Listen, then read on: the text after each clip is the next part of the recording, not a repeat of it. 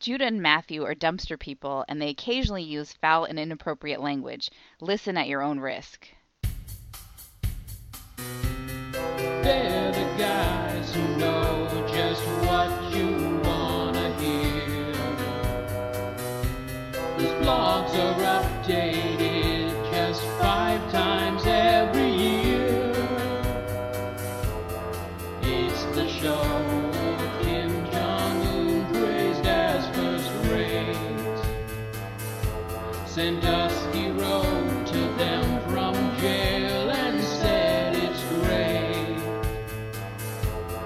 Now it's time for Brother Date. Welcome to Brother Date. It's that time again. That very special time. Like a rock. Ooh, like a rock! I'm Matthew. I'm Judah. It's time to buy a Chevy truck. Yeah, well, I don't know. Is that for Chevy? That's what I have. I had tentatively named this episode Like a Rock. Just, Oh, I see. just based on Well, let's find out why. one specific episode. Let's find out why that could be. It's week 25. It is week 25. Matt, can you believe we've done 25 weeks of this shit? I'm just getting started. It's the season finale for 2 episodes.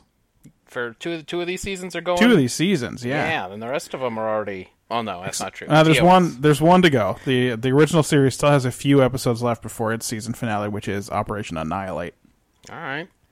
But 2 more are closing out their first season this week, so... Whew. This is the comparative Star Trek project, episode versus episode, week by week, to As determine if that makes any sense. to determine the all-time champion. The stakes are high. Hold on, there's no love lost. Friendships will be tested. Right? Hey, Matt, we're 129 hours of Star Trek into this. Yeah. Is this too dumb? Should we stop doing it? I'll never stop. If you stopped, I would keep going, and I would do it by myself. Oh my god, that would be so miserable. It'll never be over. This is the worst episode of hardcore history yet. This 6-hour episode is the worst? Yes. It's just one guy talking about 5 episodes of Star Trek. And trying to find tenuous parallels between the episodes that obviously had nothing to do with each other. Right. Well, let's jump into it because we got ground to cover. Yep. This week we watched The Devil in the Dark.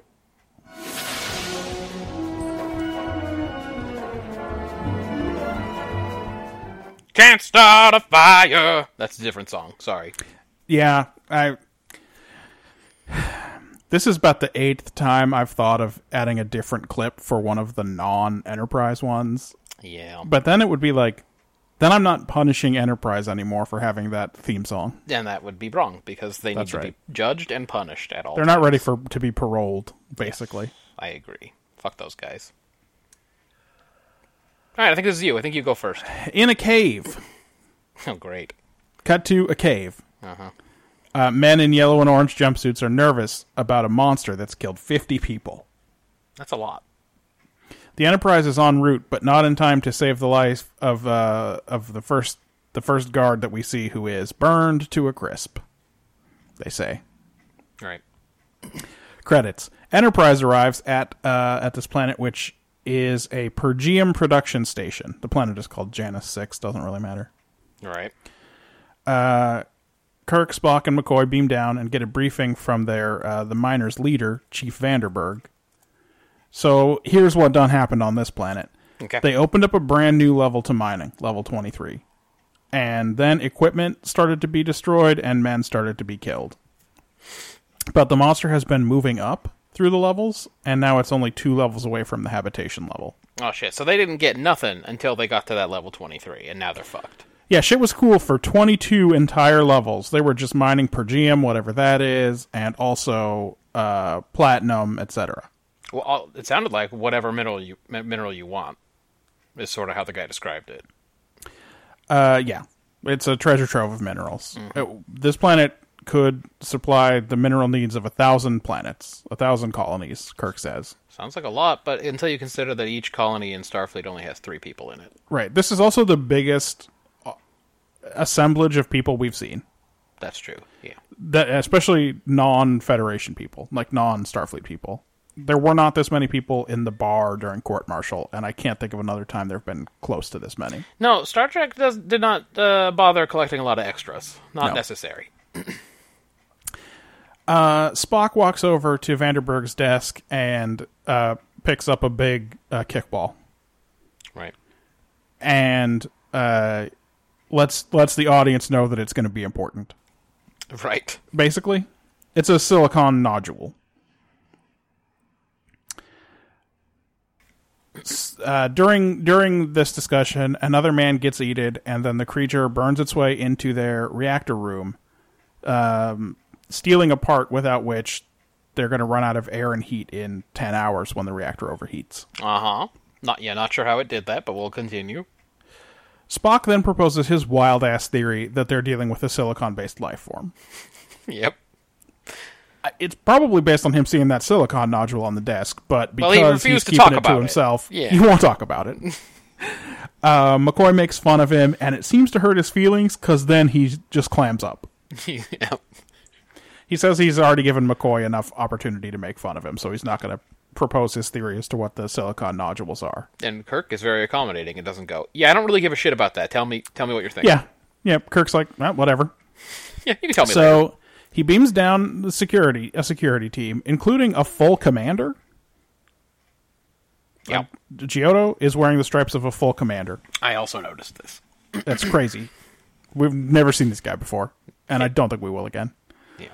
He sends a team down to level 23 with their souped-up Phaser 2s. There's a lot of business in this episode about Phaser 1 and Phaser 2.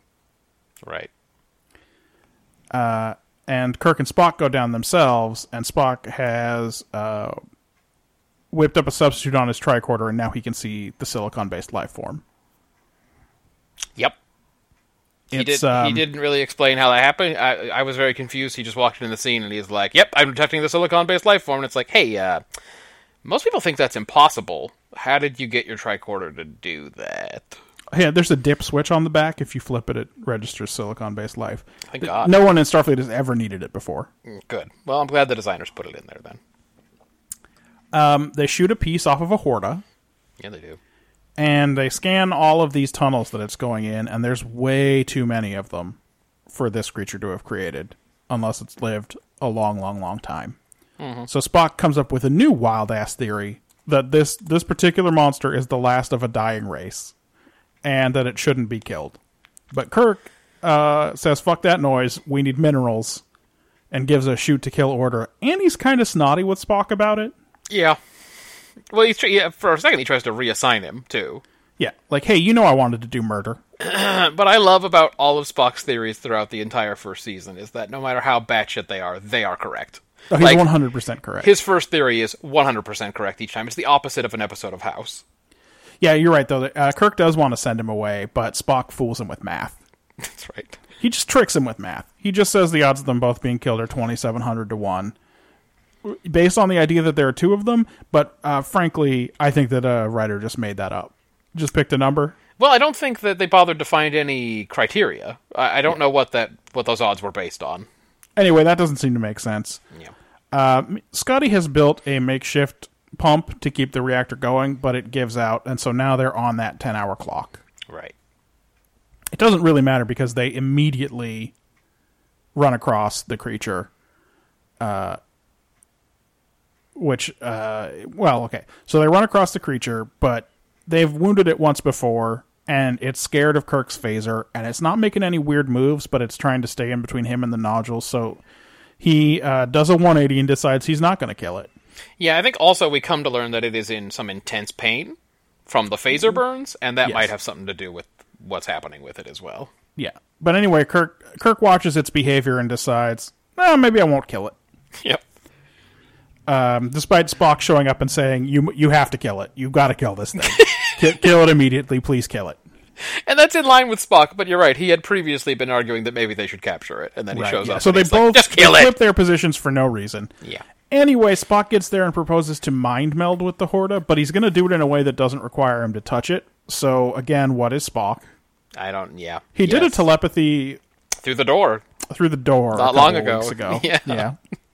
where he made the guy open the door. But all he can get without touching it is terrible pain. The Horta gets a little bit more, though, because it shuffles right on over to a rock, and, by the way, this thing uses acid to tunnel, and it acids no-kill eye into the rock, so, I mean, that's pretty good. That's a pretty good first sentence. That's and by the way, an all-time Star Trek moment. That's for sure. That's on the list. No kill eye. But they still need this device, so Kirk decides that he is going to have McCoy come down and try to heal the Horta. I think as a gesture of goodwill. But it turns out to be unnecessary because Spock, at that point, just gets all in there with his hands and has a real emotional freak out. He gets busy. And the Horta tells him where the device is, just as he's sure he's going to die and everything is lost and the end of eternity, etc. And fuck it, you might as well have your thing because it's all over. Right. So I don't know if calling McCoy down did shit. No, but McCoy did learn how to fix Mr. Horta. That's right. McCoy spackles them all up real good. The Horta sends Kirk to the Chamber of the Ages to cry for the children. Obviously. Whereupon the very obvious answer that the nodules are eggs is revealed. Yeah. And that the miners have been destroying them. At this point, Vanderberg's men ambush that commander in a way that should get him reduced in rank. Or at least reassigned. He does a very bad job keeping these 6 angry miners out. That's if he survives, because they do take some shots at least one of those dudes while he's already unconscious on the ground. Yeah. There is some pretty brutal beating going on in there. Yeah, so they break through with murder in their hearts, but then, I don't know, Spock tells them what's going on. So the Horta have a 50,000-year life cycle, where every 50,000 years, all of them but one dies, and that one cares for the eggs and is the mother to them when they hatch. Right. Which is a weird way of living, but whatever. Yep. Hey, just like and what they're is about to- Spock? they're all about to What wake is the up. Horta? What is it? Yeah, exactly. They're all about to wake up. So Kirk proposes some kind of trade agreement whereby the Horta become tunneling labor. And by this I mean he proposes it to the miners without talking to the Horta about it at all. Oh, But- this is pretty problematic. We'll talk about it. But because it's Star Trek, of course the Horta agrees and the Enterprise is free to just fuck off again. Well, And Spock tells some jokes about how sexy his ears are. there you go. That's it. That's what happened in that one. All right. You want me to tell you what I got from this? Yeah, absolutely. Even Pizza the Hut can be a person. Right? I mean, isn't that it?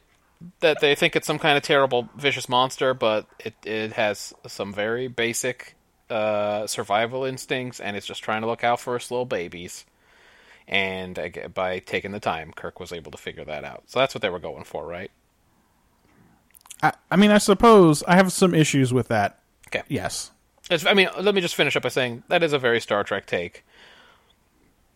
You know, that it's, even though it looks like a monster, you can still find common ground with it or whatever. Right. Oh, it is. It's extremely Star Trek. I gave it a 6. Thought it was fine. Yeah, I'm around there too. I have it as a 7, and what I wrote was, before you label something a monster, think about what you may have done to turn it against you. Yeah, so we're sort of we're on related paths. Yeah. It's kind of a look inward message. Yeah. It's true, because the miner in the end is like, oh, I didn't know I was being bad. I guess I'm bad. Whoops. Now, it is true that Kirk is literally the first person who has the opportunity to stop and think about it, because this monster is just dissolving everyone in roughly 1 second. Yeah, although they want to give us the POV reactions of the dudes dying or whatever, and they do seem like they have time to shoot their phasers, but don't. Yeah, they're all frozen in panic, including Right. the security guard. There's a red shirt that eats it in this episode, Yeah. and he should have been in a different profession. He should have been watering the plants with Sulu. That's right. Execution-wise, this is pure uncut Star Trek, right? Sure. Confront a monster, empathize with it, reach a peaceful solution. Even the shitty miners have empathy when they're pretty cool with it as soon as they figure out what's up. Yeah, when they tell him in the end, hey, this monster, you've been killing its babies. They're like, oh. Yeah, they don't have the woman who wants to destroy the crystalline entity, or The woman who does destroy the crystalline entity. and she does, or I don't know, Spoiler alert. like Tuvok taking Voyager's library to that pervert. Yes, that's right. Thinking about it and doing the wrong thing. Yeah. Right. The editing is bad in this episode. The effects really are very is. cheesy. Uh-huh. The worst aspect of this, as a piece of television, I think, is that Spock immediately and obviously recognizes the Horta eggs and just sits on it for plot reasons.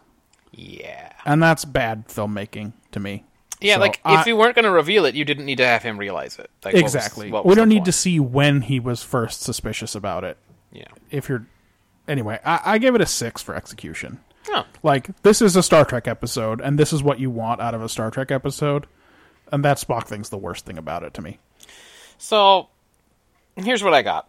Here's what I have written. Anything the episode does right is sort of countered by the cheesy beast, which is a real fake-looking, shuffling little beastie. It's clearly a person under a carpet with some shit on top of it. Yeah, I don't know how that beast was supposed to have stolen anything. Where are its hands? Hey, how did it carry it away? How does this work? I thought all it did was dissolve carry it away? shit. Why didn't it dissolve it? Yeah, all it does is dissolve shit, so they find it perfectly... Anyway, we'll get into it. Spock's really weird mind meld scene, which is clearly where Patrick Stewart and Marina Sirtis both took their cues. When he's shouting out pain, I thought of both of them. Yes. Patrick Stewart doing his mind meld scene, and Marina Sirtis doing her many... I can feel the emotions of whatever alien thing. Well, I mean, just great joy and gratitude. I mean, you can start right with the pilot. Yeah. And Kirk's really weird, cold-hearted devotion to per diem production. Yeah, it's weirdly capitalist, right? Like, They know when they get there that 50 people have died, and he doesn't seem worried about that at all. nope. 50's a lot. No, because really the sensible thing to do is get everybody off that planet. Yeah, 50's like a lot, especially considering it isn't one incident. It just keeps happening. Yeah, it's 50 isolated incidents in which people have been killed. And he's just like, we have to meet the quota. And it's like, what am I watching? And then There's one throwaway line in there about reactors are going down. yes, eventually you do get... colonies, but like the it's sense. one throwaway line. This is not like in a Next Generation episode where the B plot is about some plague on some planet and we're constantly getting updates about this plague. Yeah, we're like, we can't get underway yet, and this plague is really bad. We need the medicine from planet Africa. We need it immediately. Sometimes I wish that we had seen it as Planet Asia, just so we could see them both. I just want Yeah, to see what them would that have both. looked like, right? Both would have been just so bad and racist, but I want to see them. And then, like we talked about, though, really true. It is very right down TOS's alley. The very cavalier idea that they come up with in the end to salvage the situation, which is to make it slave labor. I felt like it did so much bad that I only could give it a 3 in execution. Oh, wow. It was really not good. Although I thought the take was very Star Trek and good in that sci-fi way, I thought it was not a very good episode. So we are a little bit off so far. We're a little bit off on those things. I'm higher than you on this one. Yeah. It'll be interesting to see if that continues. If this is not your high score for the week, I wonder what is, because I had different opinions about some of the others. All right, world building. Yeah, what have you got? Janus 6, Pergium, and all the other minerals there. They have different jumpsuit colors on that planet, but what do they mean? Do they indicate things? Yeah, Vanderberg's the only one in yellow. But there's one purple dude or pink or whatever color that was. His chief engineer or whatever is in purple, and then everyone else is in orange. Okay. Sounds like a lot of colonies depend on this planet's Pergium to keep their operations running, which is that throwaway line. Phaser 1 is far less powerful than Phaser 2. There is kind of an extended sequence where they talk a lot about Phaser 1 and Phaser 2. I don't know why they thought that was going to be really exciting. Kirk does say, but we have Phaser 2. The way they're referring to it is so cheesy. Silicon-based life can't survive in oxygen atmospheres. Despite the fact that they know this, despite the fact that they previously thought that life was impossible. The security team is led by a commander. Don't know if that's a rank or a position in this case, because it seems weird that there's a commander on that ship we ain't seen before, but... It does seem weird, right? That's what I had. I gave it a 4. What did you think? I have a couple of other things. So this is the first time in this universe, I think, that we're seeing old technology. So, like, this reactor is outdated. Okay. And that's why Scotty doesn't have parts for it, doesn't think you can get parts for it, doesn't really think he can make a part for it. By the way, Scotty does the thing that Troy does in this week as well. Speaking of tenuous relations between the episodes, where he apologizes profusely in advance for the failure of his task. Yep. He's like, I can build something for you, but it's only going to last 10 minutes. Right. Yeah, Bergium reactors, silicon-based life, Phaser 1 and Phaser 2. Contactless mind melds. So, Yeah, however that that works. Bergium, uranium, gold, platinum, all still useful and all still being mined. So, sort of the mineral economy of the Federation here. Where we know that mining companies can get entire colonies or star systems or whatever named after them. We did learn that last week, yes, about Ditalix. Yes. The Ditalix Mining Corporation. I thought that was a 5 for world building.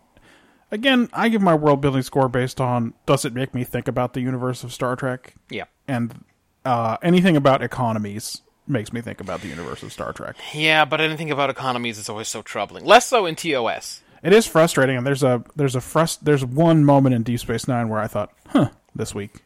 Yeah. All right, so you're still giving it slightly higher score, so it looks like we're headed toward a difference of opinion in this episode. Yeah, I think so, and I give it a 5 for characterization. I didn't like Kirk so much because he's usually above the kinds of production schedule concerns he expresses here. But he does make the classic Star Trek move of showing mercy when the wounded Horta doesn't attack. And of course, Spock's crying mind meld is off-putting. Yeah. But I thought that when he was trying to get Captain Kirk's attention after that cave-in, and he switched from yelling Captain Kirk to yelling Jim on the communicator, I thought that was an effective little piece of business that I liked. Sort of starts to build some groundwork there. Right. And I liked the knowing that McCoy's ribbing gets to Spock. Okay. So I gave it a 5 for characterization.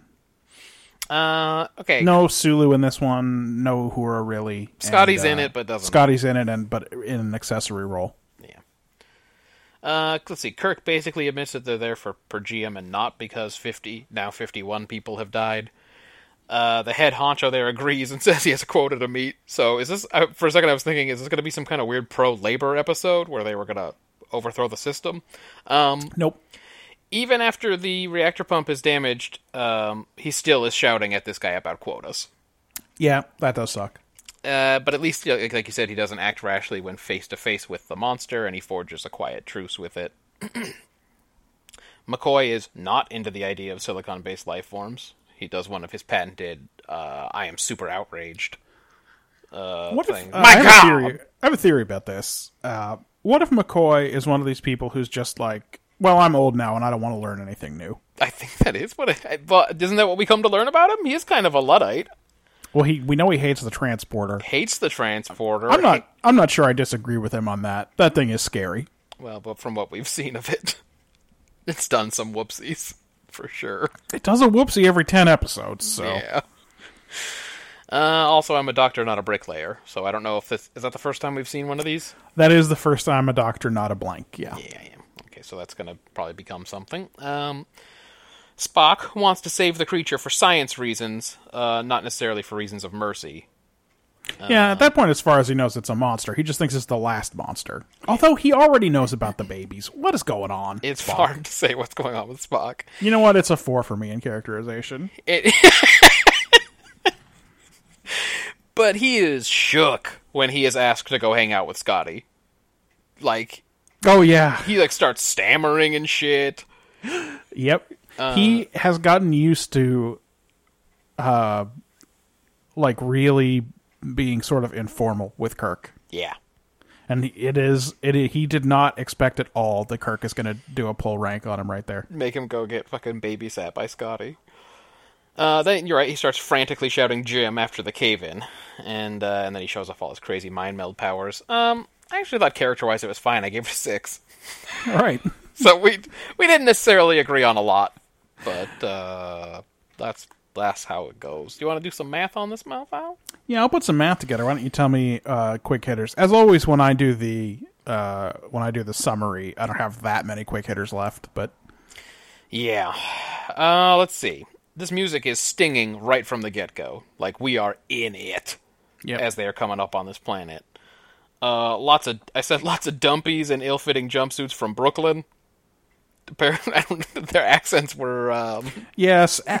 They were all Teamsters, dude! This is the thing. I really thought this was going to be a labor episode! This show was filmed in Los Angeles. Why is everybody who's on it from Brooklyn? I could not figure it out, except that I really thought it was going to be Teamsters, and there was going to be some kind of labor union episode about bad conditions in the monster caves, but they never got there. The foreman was like in full agreement. Now we just got to meet that quota.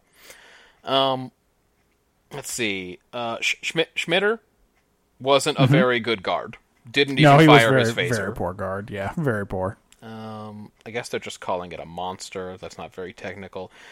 The other dude doesn't fire either. Does it freeze them with its rays? I'm just confused by why they both guys that they show from that point of view just going. It's pretty gross. Like, I don't know. We see close-ups on them, and it doesn't look like they're swallowing hard or anything. But maybe they're just trying not to puke. Maybe. Let's see. Spock rigged that tricorder to detect theoretically impossible silicon life forms really damn quick. It's not animal tissue, but what is it? It's styrofoam. Yeah, well, yeah, that's true. They say it's not animal tissue, and they pick up the piece of the Horta, and it is very. But when he says that it's like it seems like asbestos, fibrous asbestos. I think that's a real good explanation for why it looks like that, because that's a lightweight, spongy material. Yeah. So, do Spock's Vulcan senses allow him to know when they're being watched? I should have put this in world building. What is Spock? I asked that question also. So yeah, it's a good question. Kirk's stunt double went for a walk, and some rocks fell on him. Yep. At one point in there. Also, was a stunt double necessary for the over-the-shoulder look at the beastie from behind Kirk? Yes, I'll explain why. Okay, all right. It's not a stunt double; it's a stand-in. Yes. That's what I mean in that case. Yes. Not a stunt double in that case because there was no stunt. Right. But really, we needed the stand-in for that because it was very clearly not. Yeah, because William Shatner's dad died during the production of this episode. So they moved a couple of scenes that were on the Enterprise down into the cave so they wouldn't have to change sets so they could speed it up. And also that those over-the-shoulder shots are of a stand-in just to get the footage because he had to leave to go back home. Follow-up question, did his dad drown in a swimming pool? It's a good question. There is no, because of the era when this happened, there is no reel-to-reel of him calling 911 and saying his dad's too heavy. Of someone on the other end going, did you try to save her? And him going, no, I didn't. Anyway. Let's see. I forgot that it learned how to speak from Spock's mind meld. Yes. I always wonder in my mind, I'm always like, man, how did it know that bad English? They learned it from Spork. Oh, it's from those Jersey boys. It was listening to him down in the tunnel, so they talk like that all the time. That makes sense. Kirk facing off with the monster, by the way, really reminded me of the Robert Goulet and that deer having a staring contest from that SNL skit. Now these miners can watch the Jets game with these Horta guys. That's I think, going to be the result. MVP, tough call. I think Kirk establishes a truce, but Spock does the heavy lifting, so you can kind of take your pick. That's a good point. That was a team effort, I think, on that one. This is the first episode to start off totally away from our crew. Yeah. Like, just down in a cave. With some dumpies and jumpsuits. Right. When I said there was bad editing in this one, there are some really bad smash cuts that almost cut words off in between scenes. It's like, there was time they could have edited out of this, for sure. There's a lot of the Horta just shuffling around. Yes. And again, it looks so bad when it does it. You wonder why they spend so much time on it. I also wrote, hey dog, the Horta is Pizza the Hut. I knew you'd get there too, but I did write it. All right, good. Kirk is certain the creature must die so that he can get his minerals. Yep. Hey, Spock is right. Why would McCoy know how to fix this thing? Yeah. Like, Kirk just says, he's a doctor. He's a healer. Let him heal. I know. Well, it's just that... Well, though, At the beginning of the episode, this same doctor has declared that impossible. That entire guy. That guy's impossible. I am glad they called him down, though, because DeForest Kelly does amazing, subtle face work watching Spock moan while he's working back there. Yep. I just kept thinking of how Spiner would have done real vaudeville double, triple takes about it. Yeah. But he manages to look up, like, I'm sorry, what's happening over here? Without doing a big thing. It's like how I liked Picard's towel acting Yes. in We'll Always Have Paris, and Marina Sirtis' obvious watching his towel acting. Yeah, especially because if you're on set watching Nimoy do that shit, it must be real hard to stay in the scene. No, for sure. These are the reasons, things like this are why I could not be an actor. The end of eternity. You'd see like, me at the corner of the screen going. I'm going to pretend to trowel mud onto this guy now. You'd see me in the corner of the screen just looking at him like, what the fuck is happening here? You'd hear me in the background going, is this what we're doing? I got some notes. I got notes. Does anybody Hey, cares? is there a scene that we missed? How does Kirk pick up all of this deep hoard of knowledge to give to Vanderberg by the time he shows up? Because yeah. Spock didn't tell him any of that. Well, we already know Spock has floating mind meld powers, so maybe So he floated them right mind? into Kirk Well, while he that's was probably doing what happened, yeah. before he turned off his mind meld powers for the day. I gave Best Actor to McCoy and Worst Actor to Vanderberg's lead thug, the guy in the purple. Yeah, that guy was a real scene chewer. Yep. And the math on this is as follows. We actually didn't end up that far apart, by the way. Oh, okay. I give it 22 points. Okay. You gave it 19 points. Oh, okay, yeah, that's not so bad. That's a grand total of 41. That's a good start, but I was sure this was going to be your highest episode of the week, so And you already we'll have know to do the from math on the rest of spoilers that it's not. these. Yeah. Yeah, all right. 41 is a good start, though. Just as a reminder, last week's winning episode had 33 points. Last week was it was the shitstorm week. Everything was terrible. Yeah.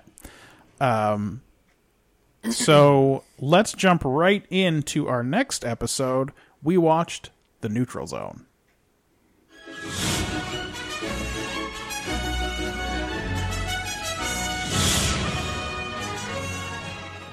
Which one do you think has the best theme song? It's not this one. No, I mean, TNG is classic, but I think it's probably Deep Space Nine. Voyager is good. Yeah, I like that you said Deep Space Nine because I think it's Voyager, and Marjan told me last night that she thinks it's TNG. So we're all split on this. So the thing about TNG is that TNG is stolen. Yes, it's from the It's a lift from the motion original picture. movie, yeah. And the version in the motion picture I like a little better. It's a little bit more glorious. Yeah. So, yeah, I But don't know. I wanted to bring that up because she said that last night, and I was like, well, I do like it. I do like it. I like horns, and the Deep Space Nine theme is a treat in terms of horns. That's right. Now, okay, sub-question, do you like it better or worse when Worf arrives and they add that boom in the background? We'll see. Okay. I think at first I'll probably like it just because it'll be a nice change of pace. Yeah. But we'll see. But, ask me in season 5, 10 years from now, All right. how I feel about the themes. But, That's fair. by then it will have worn off a little. First officer's log, dude. Picard is at some kind of emergency conference, and they're waiting for him to get back, but they came across some space trash. But guess what? This space trash has got dang old people on it, and they're in these frozen pods.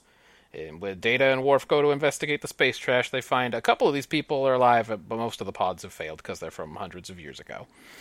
Not knowing what the hell to do, Data decides to beam these shits back on board so that they don't also expire. Incidentally, they're not alive. They're just not right. deteriorated. Yes, They're not the Crypt Keeper like the rest of them. Technically, they were frozen at death or whatever, Right. in the hope that someday they would be revived with future medicines, which is silly, but is exactly what happened. Turns out these guys all went into cryo in the late 20th century when it was a real fad. Yep. When the Enterprise comes across them, Crusher doesn't know what to do with them either, so she wakes their asses up. She heals their terminal illnesses. They all have various things that ended up killing them. And then it's a big adventure for these folks just trying to adjust to the Enterprise future. Meanwhile, Picard's super important meeting conference was about all kinds of shit going down on the neutral zone. A bunch of Federation bases have gone out of communication, and they got to go investigate because they think the old Romulans are back doing some old tricks. So they fly to the neutral zone, and they find out, oh shit, all these bases are gone. All of our outposts out here have just been, like, scooped up off the planet. They don't exist anymore.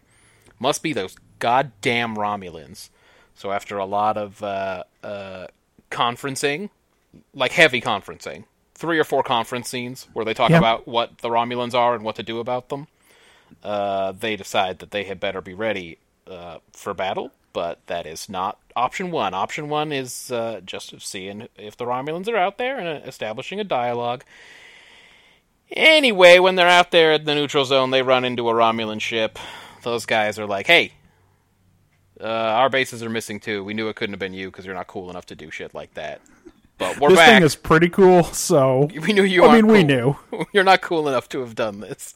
And, hey, but though we're back, though. On an unrelated note, we are You guys are always trying to enter a swear word as your username, so we know about you. That's right. You're not cool enough. But incidentally, we're back.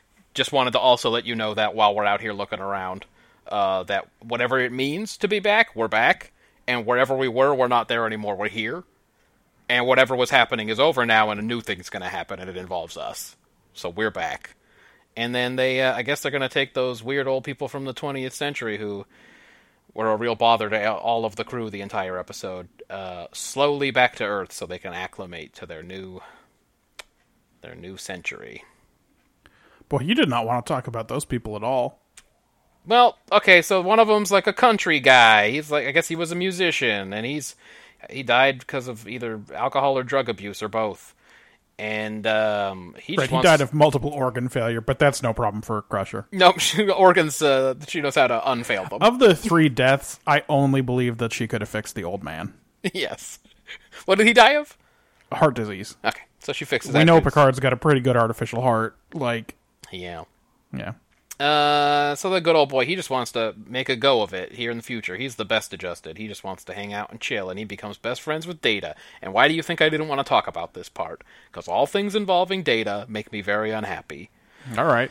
And then, one of them's an old financier, and all he can do is talk about money, because they're good writing. The good writing is why he can only talk about money.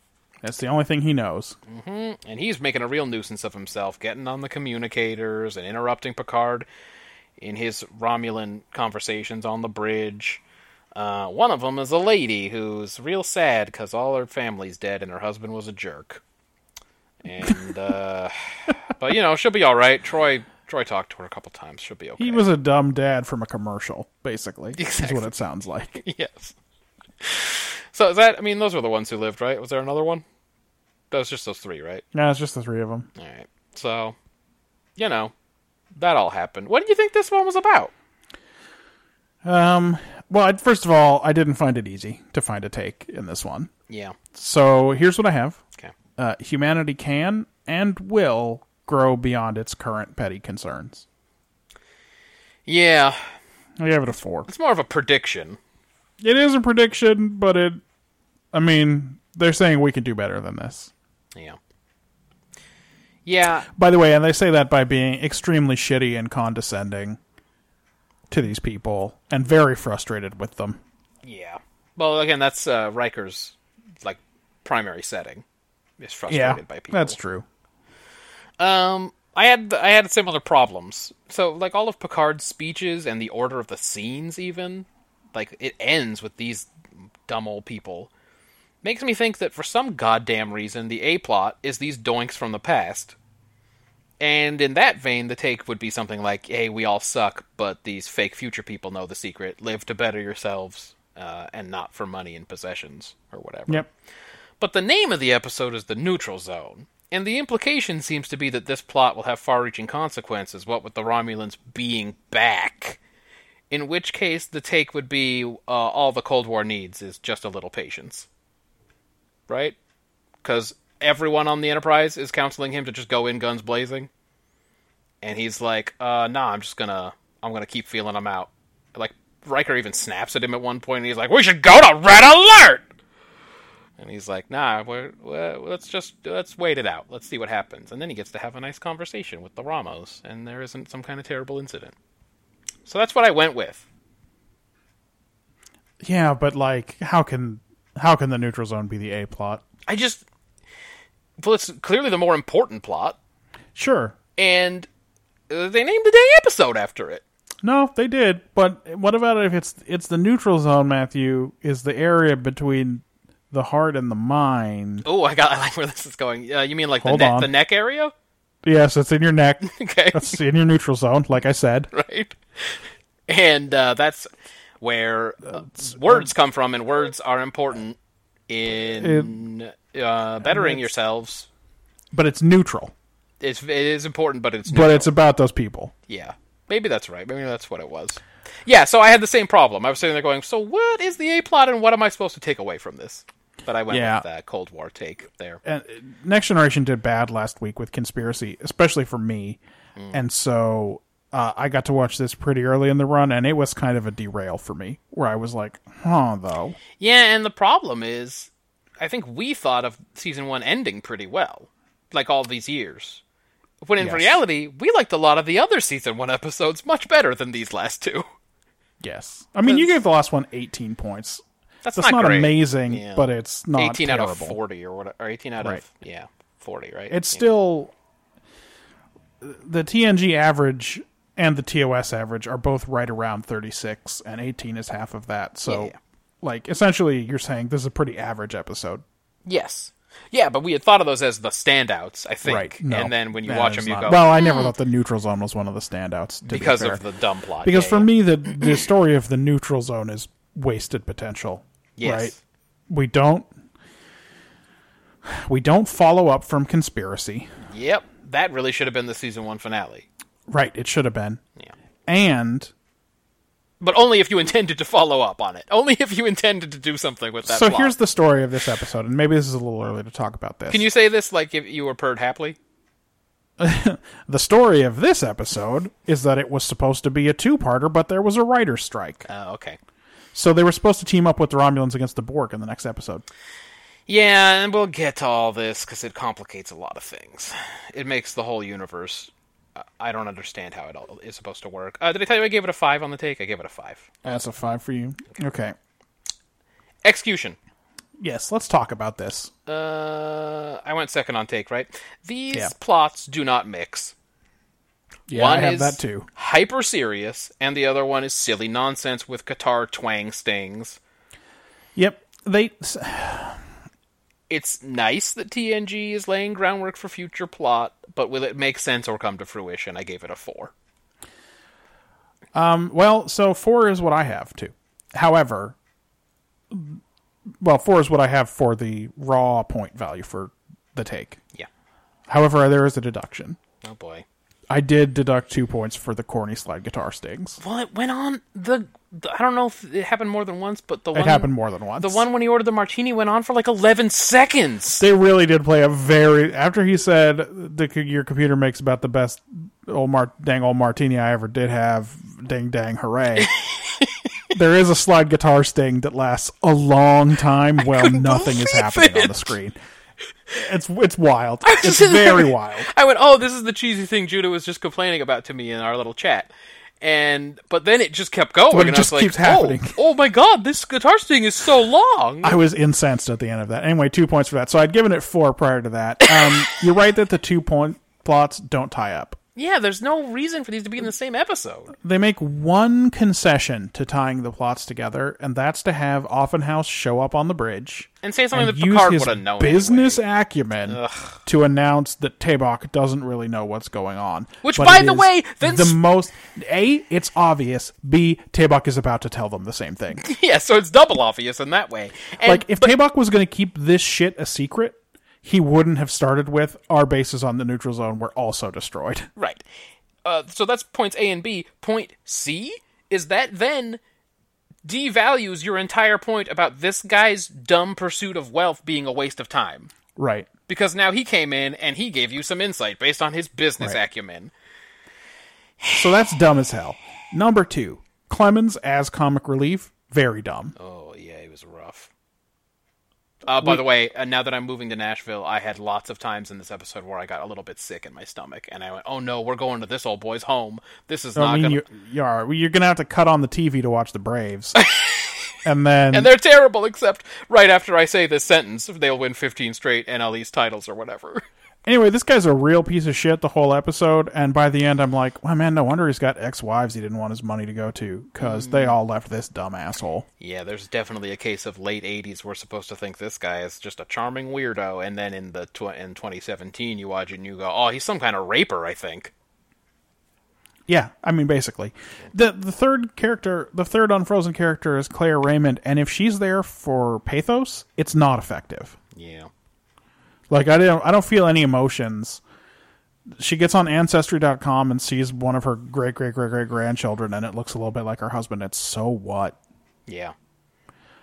That Yeah. said, the Romulan half of this episode is actually fairly interesting, and it does set stuff up, even if the stuff that it sets up doesn't really come Yeah, to we fruition. can't give it credit for that yet, or not. Right. So that's why I asked Like, it as a question. I can't give it a deduction. Like, it's clearly trying to do some work. Yeah. So like I said, I've given it a 4. There is a 2-point deduction.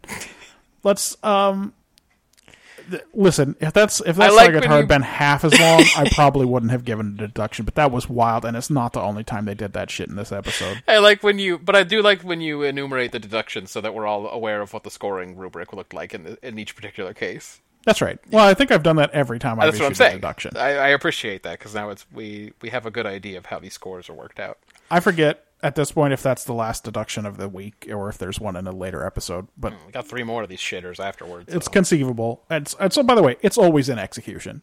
Yeah. That's the only place I've ever deducted points, I think. Well, yeah, that's the place to do it if they have a dream sequence or a sex thing. Or Oh, whatever. yeah, I think there is one coming up later. But, right. yes. All right. Some world building. Do it. Some world building. The Tomed incident. Last contact with the Romulans was 53 years ago. Yep. Something powerful is destroying colonies in a way that neither the Federation or the Romulans are capable of. TV ends in 2040. Yep.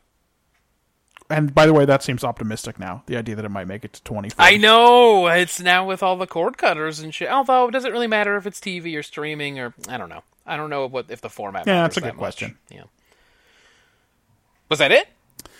Yeah, I gave it a 4 points, and it's all for the Romulan business. Dog, I had so much stuff. All right, what do you have in world building? All right, so okay, this is as always. I mean, there's all that cryonic shit too, but who cares? We already know that didn't happen, so it's kind of disconcerting to think about. it happened in the Star Trek universe, dude. Also, the cryonics part is particularly dumb because they find a satellite yeah, in deepest fucking space. it went flying for a long time.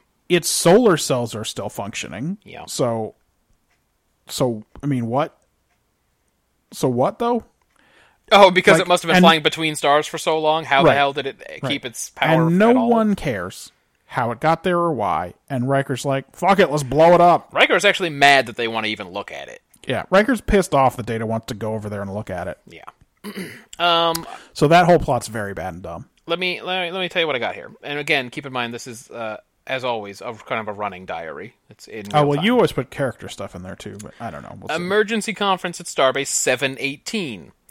If they are named in sequence, that's a lot of starbases. It really seems like too many, right? They have 8 ships. Why? How can they have this many star? What are the star bases for? How do you get? They must not get supplied very often. We don't have enough ships. Yeah. Romulans have been gone for 53 years, like he said. It is the year 2364, in case that hasn't been made clear in the past. Let's see, confirming their relation to the Vulcans. This actually is the first time they say 2364, and it makes it terrible and bad that Data's from the class of 78. God, he said that in a previous episode? Yes, because Oh, he says it at Farpoint. So the Did whoever woke him up, did they tell him it was the wrong year and he's just been going with it? initial premise was that this was supposed to be early in the 24th century. And so Data's would have been 2278. Even that doesn't make sense, because then his service record is that he's been there for like 15 years. Right. The fact that they said 78 is a real problem. Well, I mean, I said, early might not have been 2401. It might have been 2420 or something, right? But like Yeah. 2320. But like, yes. But what I'm saying is, if he's the class of 78, but then in his service record that he gives, he's been in the fleet for 15 years. Oh, is it only 15? Yeah. Yeah, I guess so. Then I don't understand any of it. Yeah, it's all very bad and dumb. Okay, anyway. Anyway, 2364 is established now, and Okay. this is what all other timings are. So that's based off important. of.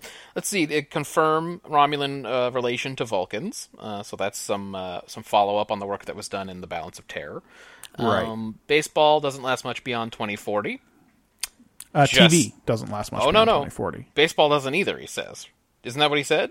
Or Yes, did he but just we say already knew the last World Series was in was in 2040. right. But that's from a future Buck Buckeye. episode. Yes. Right, that's- yes, right. But we already know it from this Sure. project. Also, cryonics didn't last much longer than the same time period. Must have been because of huge planetary conflicts on Earth, is my guess. Yeah, something like that, right? How did they keep playing baseball through it? Anyway, I don't No, they think. played baseball through both World Wars. I mean, They kind of did. yeah, but we know baseball at the end sucked too. So, I don't think this guy's law firm made it, dude. no, I don't think so either. I mean, for one thing, in the pilot, Q told us that all the lawyers were killed in the post-atomic horrors, That is correct. Which was done, he says. which was done. Let's see. The ships are vulnerable for an instant while they're decloaking. Worf's whole backstory, in case he hadn't clarified it all in previous episodes. Yeah, I'm not happy about this. We'll get to it. What is the Romulan command structure? Why are two of these doofuses on the screen talking at the same time? I wish that they'd gone into it like even just a little bit, or they were wearing different uniforms Yeah. or something, so we could have been like, one is the military commander and one is the political Something officer helpful. or something. You know what I mean? Like some Cold War shit, right? Yep. Also, how far back does their bridge go? I can see some Romulan dudes just milling around way in the back, and they look tiny. There were some dudes just fucking walking around back Is there. their bridge like 68 feet back there? Like, there were dudes just hanging out, and they were little. I don't know. The ship is enormous, so maybe the bridge is also huge. What urgent matters kept the Romulan Empire busy for 50 years? I want to know so badly, and I know we're never going to know. Tabok seems to be insinuating something. Was it an internal power struggle, a civil war, a coup d'etat? Like, what has been keeping them busy? Yep. I mean, and the real trouble is that there is no sense of geography. Yeah. It's a real problem in Balance of Terror, right? Where it looks like Oh, yeah.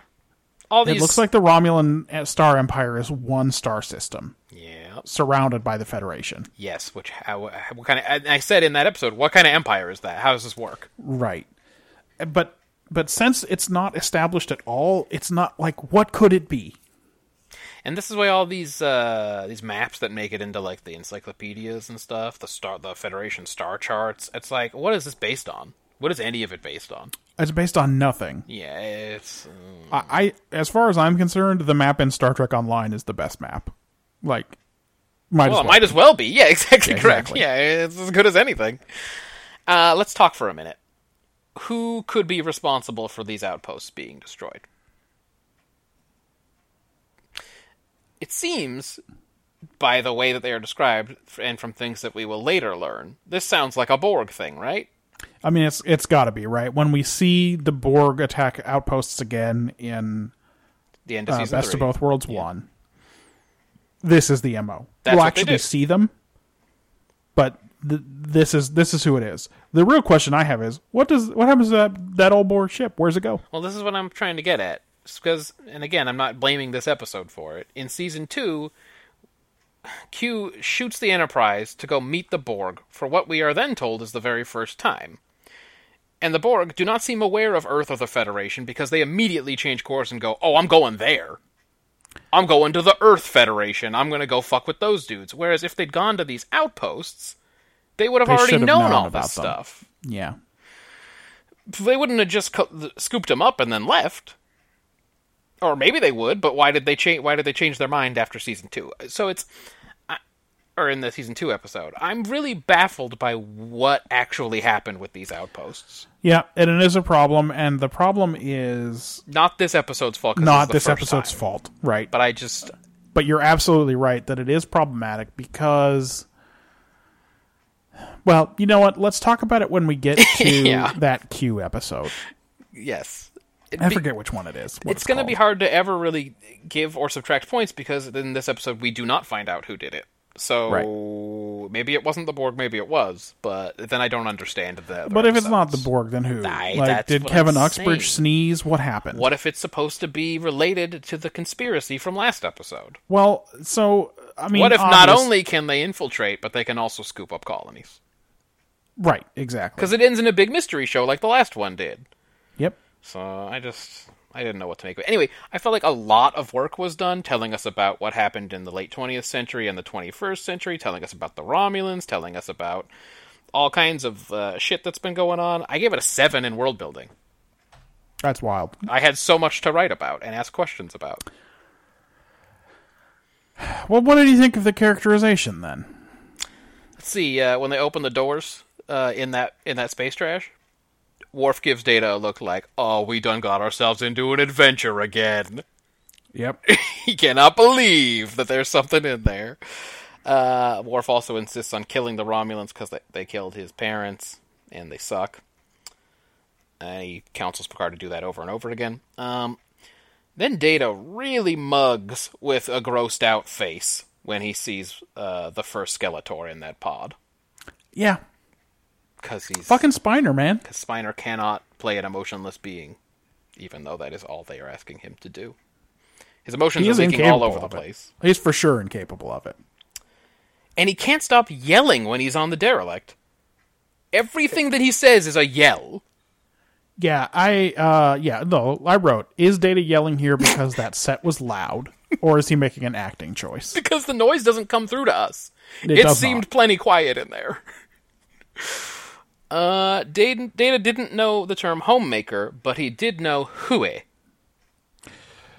Well, as always, he didn't know it until he consulted his internal thesaurus, but apparently he didn't do that for Homemaker. Can't he do it before he speaks? I mean, humans are taught to think before they Yeah, speak. you and would think so, right? We know Especially- he can access information like lightning quick. Right, exactly. He can read 400 pages a minute, It's just... so he should be able to hit that thesaurus for every single word that anyone says without any trouble. Data is really the biggest problem with this show. He's a problem. Every time I see a scene with him, there's a problem in it. It's basically true. Let's see. Picard gives a really straight-down-the-line Picard briefing about the mission in the neutral zone. He wants to establish relations, and shooting means they've failed. And that's the attitude he takes the whole time through the end of the episode, basically. It's like, I am not here to start shooting at Romulans. That is not my job. He does have one good moment where he essentially realizes that they are fainting with their cloak, Yeah. that he's being tested.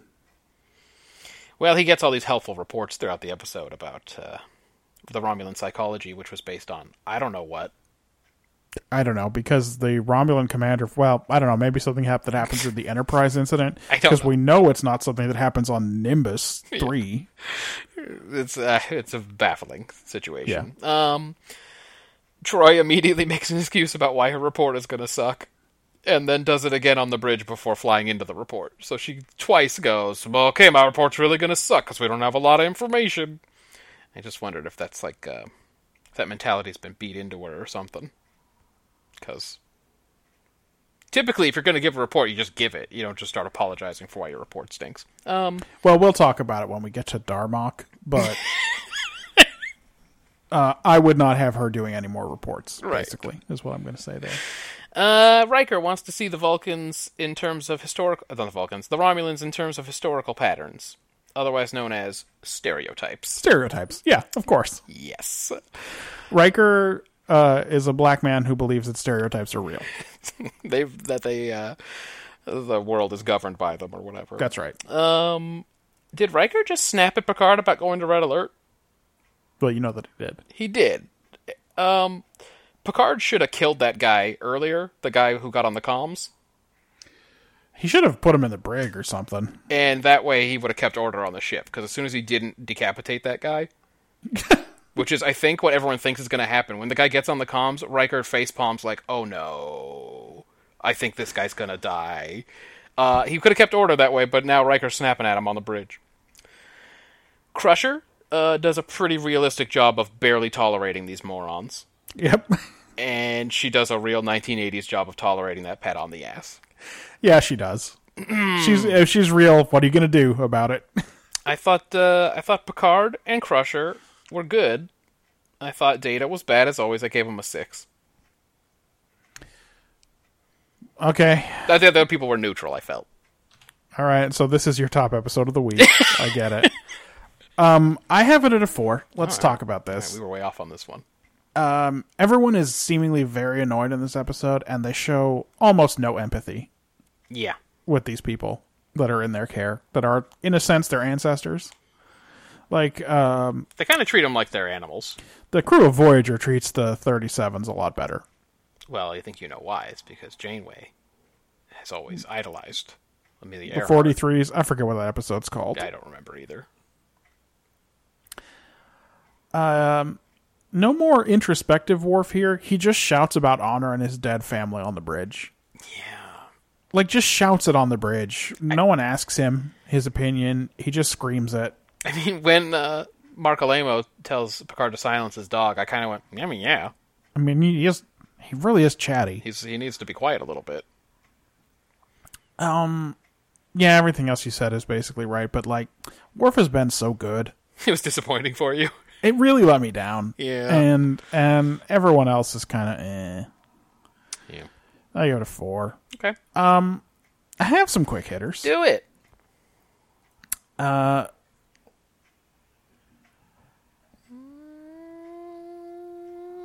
forgot. I'm gonna make the Banar. I'm gonna make the Banar. Don't make the Banar. Stop making the Banar. All right. So, when they said Picard was at an emergency conference, my immediate thought was, oh, I bet it's about those bugs from last week and, like, the rank structure of the Federation. No. Yeah, since all of the Admiralty was fucking. Well, did they all turn out okay? One presumes. I don't know. Only Remick got exploded.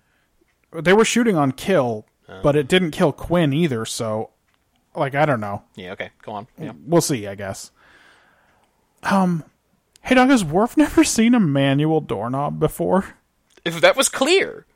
It's clear that he hasn't. Not even on his farming colony where he grew up. He gave up. Did the fucking barn his dad had have electronic doors? Yeah, they went shh. Did they open for the cows and shit? Maybe it recognized humans. Hey, why'd they have to freeze these corpses in the nude? Yeah, that seems unnecessary, doesn't it? I mean, it does, right? We'll recognize that they're human people. We won't have to see all their nipples Right. and everything. It's okay to freeze them in, like, hospital gowns or whatever. Yeah. Good question. So, I mean, we all know Picard's mind is occupied on other matters. But no one in that room thought that these 20th century humans would never have seen a Klingon before. Yeah, I have that in my quick hitters, too. I think they're acting dumb for comedy reasons. Like, this is not how those characters would have behaved. I have But here... because they want to have a funny little scene where she wakes up, looks at Worf, and faints, everyone's just going to conveniently be like, yeah, let's just call the Klingon down here. What I have here is Picard immediately calls for his craziest skull to greet these sleepers. Right, exactly. Why not have one of the dolphins from Astro Navigation come down? I also have... Maybe it's because he's so put out by having to treat them like living people, which he says Right. makes him very unhappy. That's right. Technically, they're alive now, so he's pissed.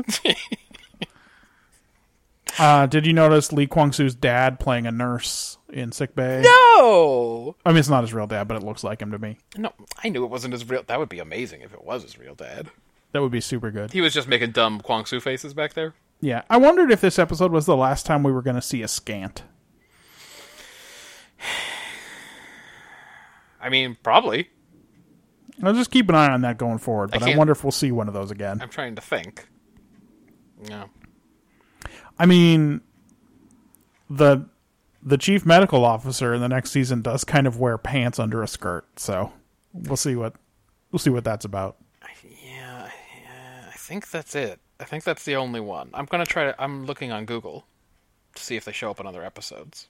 I did kind of like the idea that Beverly has to explain to Riker that the one with the head is Worf. Because Riker just thinks of him as his best junior officer. That's right. Riker doesn't see the world through that lens. Right. Is this the episode that gets closest to explaining the economy of the future? Wait a minute. Do they try? Well, it's all through negatives. Oh, with things they don't do. They definitely don't have money in the stock market, and the Wall Street Journal probably not really a thing. It probably has pivoted. It probably covers Right. some other issues, would be my guess. There's no basic material wants and needs, and people better themselves. I just wonder if this is as close as it gets. Oh, yeah, I mean, this may even be sort of the root of a lot of what they talk about in future episodes, because they've kind of hinted at it before, but in this one they do say a lot of stuff about it. I did love when Sonny asked, "How do you cut on this TV?" Like, I've never heard anyone say that before, and I was into it. No, he was using slang that I one think no has one ever ever heard. used. Yeah, that's right. I think no one has ever gone looking for low mileage pit woofies. Yeah. Then Data goes, "What's that?" And Riker goes, "Yeah, I don't know. I was also at home going, yeah, and I also don't know. Yeah, you can't even work it out from context, really. I think it's women. Unaware of what's happening." I think it's women. Yeah. But if you were to call a woman a pit woofie, do you think there's any chance she would be flattered by that? I think that's definitely not something you say to her face. I don't know what it is, but it sounds terrible. It doesn't sound good. Yeah. Destroying neutral zone outposts does fit the Romulan pattern, because they were only in 2 episodes, and that was the entire plot of one of them. They did get down like that for sure. I think it is basically 100% false that a military career has never been considered to be upwardly mobile. Yeah, I mean, isn't that kind of the way the whole structure works? That's kind of how it works. You stick around long enough, like you're gonna move up. Right. And, like, I think he wanted to say you don't get rich. yeah, sure, but, like, you could end up part of the gentry if you do well. Yeah, I was gonna say never is a weird thing to say, because certainly in the olden days there was a path to Right. fortune.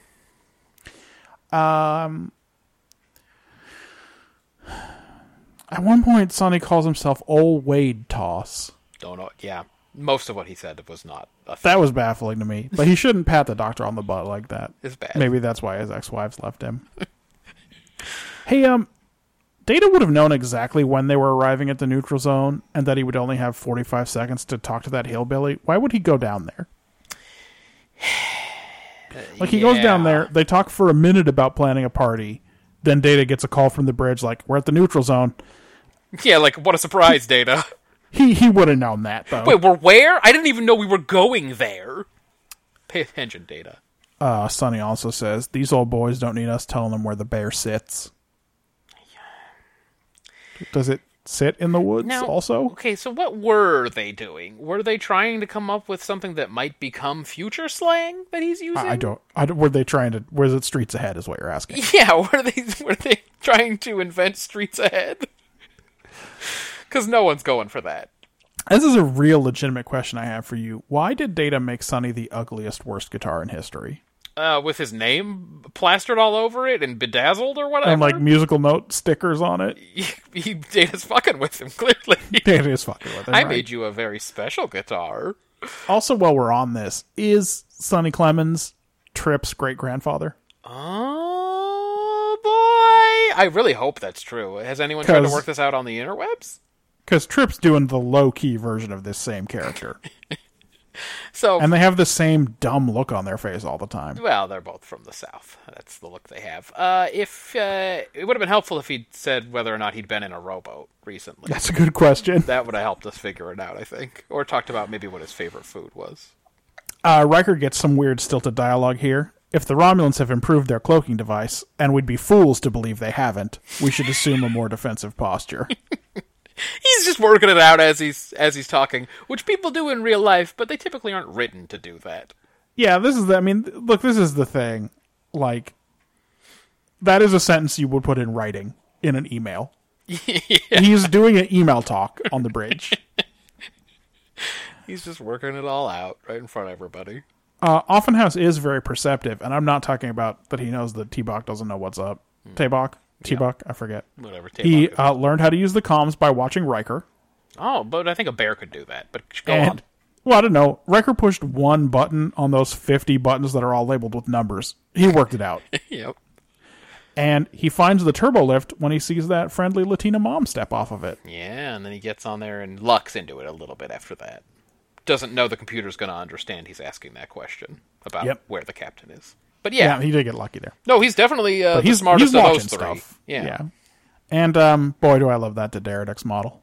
It is beautiful, and this is the first time we get to see it, and that should be world building points just by itself. It is a beautiful model. And I remembered that I said the same thing about that Ferengi Marauder. Also great looking. The guy who designed the big ship models for this season did a really good job. Yeah. They look different, but they all look like they belong in the same universe, and they're cool. Yeah. No, there are some good models in TNG. I mean, all the way down to the Husnock ship and the that cool battle cruiser they run into in Unification. At the salvage yards? At the salvage yards. There's some cool ship models in this. The mercenary ship, not so much. It's not as cool. It's like definitely not as cool. A dumb bug. I get it. And don't look into any of the ships that appear at Wolf 359. Yes. Any of the weird kit bashes that show up there. And then obviously the Borg cube is a little bit on the nose. I got some quickies. Yeah, you do that. I got math to do. I really wish Data had not insisted on visiting this derelict. Yeah. That how were we supposed to know? But yeah, that sucked. That causes this whole bad plot. And I'm very mad at him about that. And then I also have that old-style disk drive and crazy door are real trouble for Starfleet. Yep. Even Data refers to ships as her. So I guess that not only has that tradition continued, but Data's he's been programmed to do the same thing. Like I said, Picard immediately calls for his craziest skull. We're learning about ourselves from future people's perspective. Do you see what's happening in this episode? Yep. We're like these idiots. See how ridiculous we all are? We're idiots, but we could be so much better.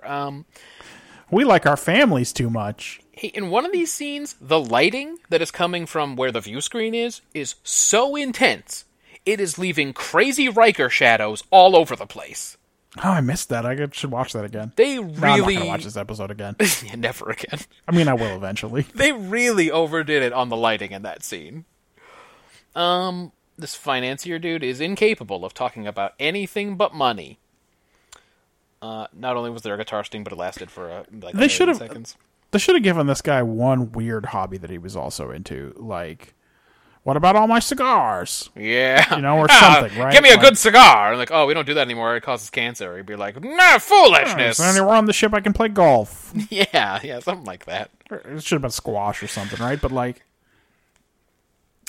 dude, when that guy gets on the comms, Riker is in trouble. Picard trusted him to handle these dudes, I don't know why, and letting that guy use the comms, dude, then he gives that look like he thinks the guy's going to be executed, and it's just like, oh boy, it is such a bad thing that guy got on the comms. Picard goes down there himself. Yeah, he does. And by the way, for dramatic reasons, it takes him 4 seconds to get there. Yes, but again, I don't understand the internal layout of the Enterprise. Yeah. I guess it could be that the guest lounge, because this is not anywhere where anyone's supposed to sleep. It's like on deck 2, right? It could be. But based on that Bynnar episode, I'm completely baffled by where things are on the ship. Yeah, it's true. So why is the fate of the passengers up to the captain, as Riker suggests? Does he own them now? It's very strange, right? I guess it's technically his responsibility, but, why didn't he just get some... Why didn't Starfleet tell him what to do? Yeah, or even if not right now because he's busy, I'm sure he has to ask, right? He's not just going to decide what their lives are now. Well, that's not Star Trek, Matt. No, I just... that guy can tell the Sonny, he can tell the Romulans are not white, and he does not want to invite them to his party. You can tell the look on his face that he gets when he hears about the Romulans. We won't be inviting these Romulans to our party, will we? He is not interested. They colored fellas? They are not white. They're not white enough for him, for sure. And 2 black guys get to be the security dudes and rush into action when Riker says so. Yeah, they do a real bad job, though. Because as soon as the Romulans call, they just stop and stare at them with their mouths open like a horde is coming for them. Starfleet security training does not seem to be good. No, I don't think they get any. Last week, nobody responded when Riker called for help. Worf and Geordi showed up. Yeah. And then, also ineffective, Crusher had to shoot Quinn with a phaser. Yep, she's the one who saves the day. Most effective security officer, Beverly Crusher. Again, and she looked badass doing it. She was in a pose. She has a good mean face, and when she gets to deploy it correctly, it's very effective. Yeah. It's such a shame, and we've talked about it, and we will continue to talk about it, especially starting next episode, that it turns out her best work is season 1, and they kicked her off the show, and when she comes back, she is, just so checked out. She's checked out. She does not care at all.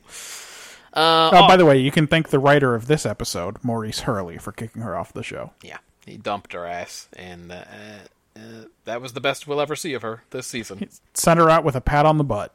Probably, yeah. I mean, based on that book we read, everyone involved in the entire project was terrible. So, Yep. I was so excited to see Mark Alamo and that guy with the crazy voice next to him. Yeah. What is up with the guy with the crazy voice? I don't know. I'm a Romulan. We're co-commanders somehow. I get to sit. We switched chairs. Today I'm in this chair. But if you call us tomorrow, I'll be in the other one. I like to drive and he likes to sleep on road trips. It works out for both of us. But I choose the playlist. And it's all old rockabilly. MVP Picard, man. Picard for not listening to Worf and Riker, man. There's no reason to ever listen to them. He did a good idea he had. Well, they only ever... The only suggestion they ever give is, let's do a murder. Yeah. So... by the way... Riker, Picard got to actually murder someone last week, so it's not the same. I know Season 2 is terrible, right? But, when I saw the teaser for what was coming up, and I just, in my mind, heard him go, "Who's the father?" I just went, oh, I'm so excited for next week. Next week is going to be an amazing trip. It's going to be Buck Worf is Wild. definitely going to propose an abortion. Buck Wild. Riker's going to real angrily ask exactly the wrong question. Yeah, and creep up behind her while she's giving birth and shit, and just he's a real problem next week. I cannot wait. Next week is going to be rough. We'll see lots of rough behavior out of Riker starting at this point. Yeah. We haven't really examined this aspect of his character yet, but he will be accused of rape. So let's just keep that in mind. And Troy will not definitively say that she thinks he's innocent. Right. She can read minds, and she's going to be like, yeah. No, I'm on your side. You know I'm on your side, buddy. Yeah. You know. I gave Best Actor to Troy for looking ever so subtly pleased when Picard praises her briefing. Yes, that's true. He does make sure to pat I her on really the think back. the problem with the character of Troy is not Marina Sirtis. I'm 100% sure it's the writing. Again, I've been very impressed by what has happened in this season, but I'm not. I mean, maybe that is. I don't know whose fault it is. I thought the worst actor this week was Claire Raymond. Yeah. So, whatever. She was a guest character. She sucked. I gave this episode 14 points. It's not a lot. It's not a lot, but the last one I only gave 10, so, I mean, I guess it's a slight improvement. An improvement over Conspiracy. You gave it 22 points. That's Whoa. a total of 36. Oh, we were way off on this one. So we were off a lot on this one. 36 is right at TNG's average. Like I said earlier, it is slightly higher. Their average before this week was 35.6, so it'll go up a very tiny amount based on this. But essentially, middle of the road Star Trek. 8's a big Generation difference episode. for us. 10's the most we've ever been different, but 8's a To be lot. off by 8 is big, yeah. I don't know. Even Mark Alamo couldn't save this one for me. First of all, let's get rid of Tay. Let's get Alamo up close, and let's give him some lines. Hell yes. Let's redo the episode. Let's just refilm it. Also, make it Gul Dukat. Well, they're caught on the Romulan ship. It don't matter. It would be fun. This is already his second appearance. Yeah. Because he was he was the leader of the Antikins. It's not that you can tell, Whoa, but he was. whoa. What? Yeah, he was the leader of the Antikins. Did we talk about that at the time? No, I don't think we noticed. Holy shit! That totally changes nothing at all. Actually, I couldn't His even tell it name was is him. like Gergrog Ndinda or something, so it doesn't matter. But this is his second appearance in The Next Generation. Okay. All right. so- I gave it 7 world building points, and I think that's where a lot of the problem, what a lot of the difference was. Yeah, we were 3 off in world building and 2 off in characterization and 2 off in execution. All right, so there are problems all over the place. You were ahead of me in literally every category, no ties. Like, you gave him more points all across the board. Literally or literally, which is what Crusher said at one point in this episode. Literally. Okay. So that's not enough to overtake The Devil in the Dark, which is still leading the week at 41. But this week we also watched Melora.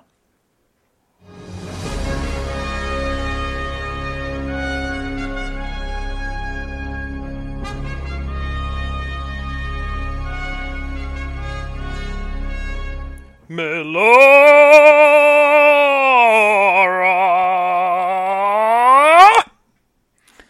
I knew you were going to do that. Yeah, okay. The crew of Deep Space Nine is making preparations for a new stellar cartographer from a low-gravity planet. Also, Bashir is kind of fetishizing her disability. She initially seems somewhat brusque, somewhat standoffish. Also in a B-plot that is terrible, Quark is accosted in his bar by Fallet Cott, a kind of Birdman, who has come to kill him for some reason. Yeah. Some past reason that they had a past together. Melora has a fraught conversation with Sisko when he insists on sending Dax with her to the Gamma Quadrant to do her science. Her take is that everyone treats her like she's a problem, but you're the problem, man. You're the problem. Right, she basically says that. His take is, I don't send people alone to the Delta Quadrant. Gamma Or Quadrant? the Gamma Quadrant Yeah. with a runabout on their first day. Which seems reasonable. It does seem reasonable. Bashir shows up in her quarters and accuses her of playing the disability card, and because this is Star Trek and the writers have never interacted with other humans, it kind of turns her on. Yep. She needs someone to call her on her shit, you know? That's right. That's all she was looking for, really. Quark tries to suck up to Fallet Cott and ply him with sex slaves. Yeah, he does. And Bashir and Melora have a date at a Klingon restaurant. Yeah, they do. Then Melora tries to do something on her own and collapses on the floor and gets a lecture about teamwork from Bashir. Then they go to her place and have some low-gravity horse shit. Yeah, do you mean horse, or do you mean horseplay, or do you mean, what did Marjan call it? Adult. Man, Fuck, I have to look it up now. Yeah. Alright, that's fine, keep going. well, I mean, they do a makeout, Yeah, they do. but they also do dumb wire work, so it's horse shit. Yes, agreed. Then in the Gamma Quadrant, she and Dax utterly fail the Bechdel test. Yeah, they do. They fail it immediately. They fail it right away, and they fail it hard. Yeah, yes. Quark goes to Odo for help with his murder problem. When Odo reveals that he knows all about Quark's involvement in Romulan ale trafficking. Okay, It's the only thing we know about Romulus, so there you go. this is the only product we know anyway. Then Bashir announces with great excitement that he can fix Melora. And she just kind of goes along with it. Yeah. And because of the treatment, she can now sort of walk, but she can't fly around in anti-gravity anymore, which makes her sad. And Bashir is impossibly proud of himself. Insufferable. Yeah. Quark attempts to buy his life from his assailant with 199 bars of latinum, which he's going to get for selling a very bad prop that the guy who's buying it keeps insisting is beautiful. Yep. Anyway, the other thing about Melora's cure is that if she keeps doing it, it's going to be irreversible. Yeah, she's And- got 3 days or whatever before you can't. Then you're stuck as a person in our gravities. And so then she has a conversation with Dax that sort of passes the Bechdel test, but in which Dax announces that the writers just stole this story from The Little Mermaid. That we're doing The Little Mermaid here? You know what this sounds like to me? Another story that someone else wrote. Yeah, dude, you know what I bet this is? The Little Mermaid. Anyway, the deal for the latinum goes bad. Fallet Cott murders the man Quark is dealing with. That's why it goes bad.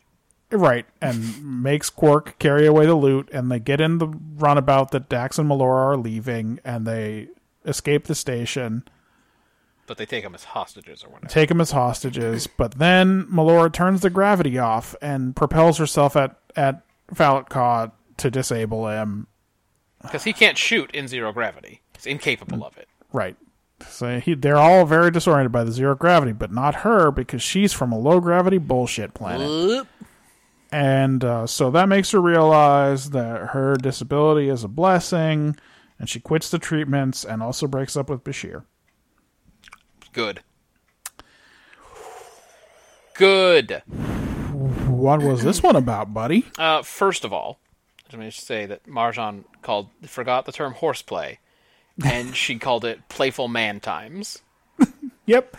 A Korean translation of Marjan called it playful man times. That's right. All right. Hey, disabled folks, they are people too, just like us. Is that it, though? Isn't that it? I feel like that was yes, that's it. It was a very 90s television take. Yes, that is it.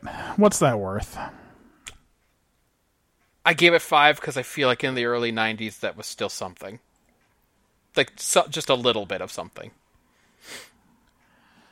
You know what? I just talked myself down to a 4. A little bit of something should not be worth 5 out of 10. I gave it a 4, too.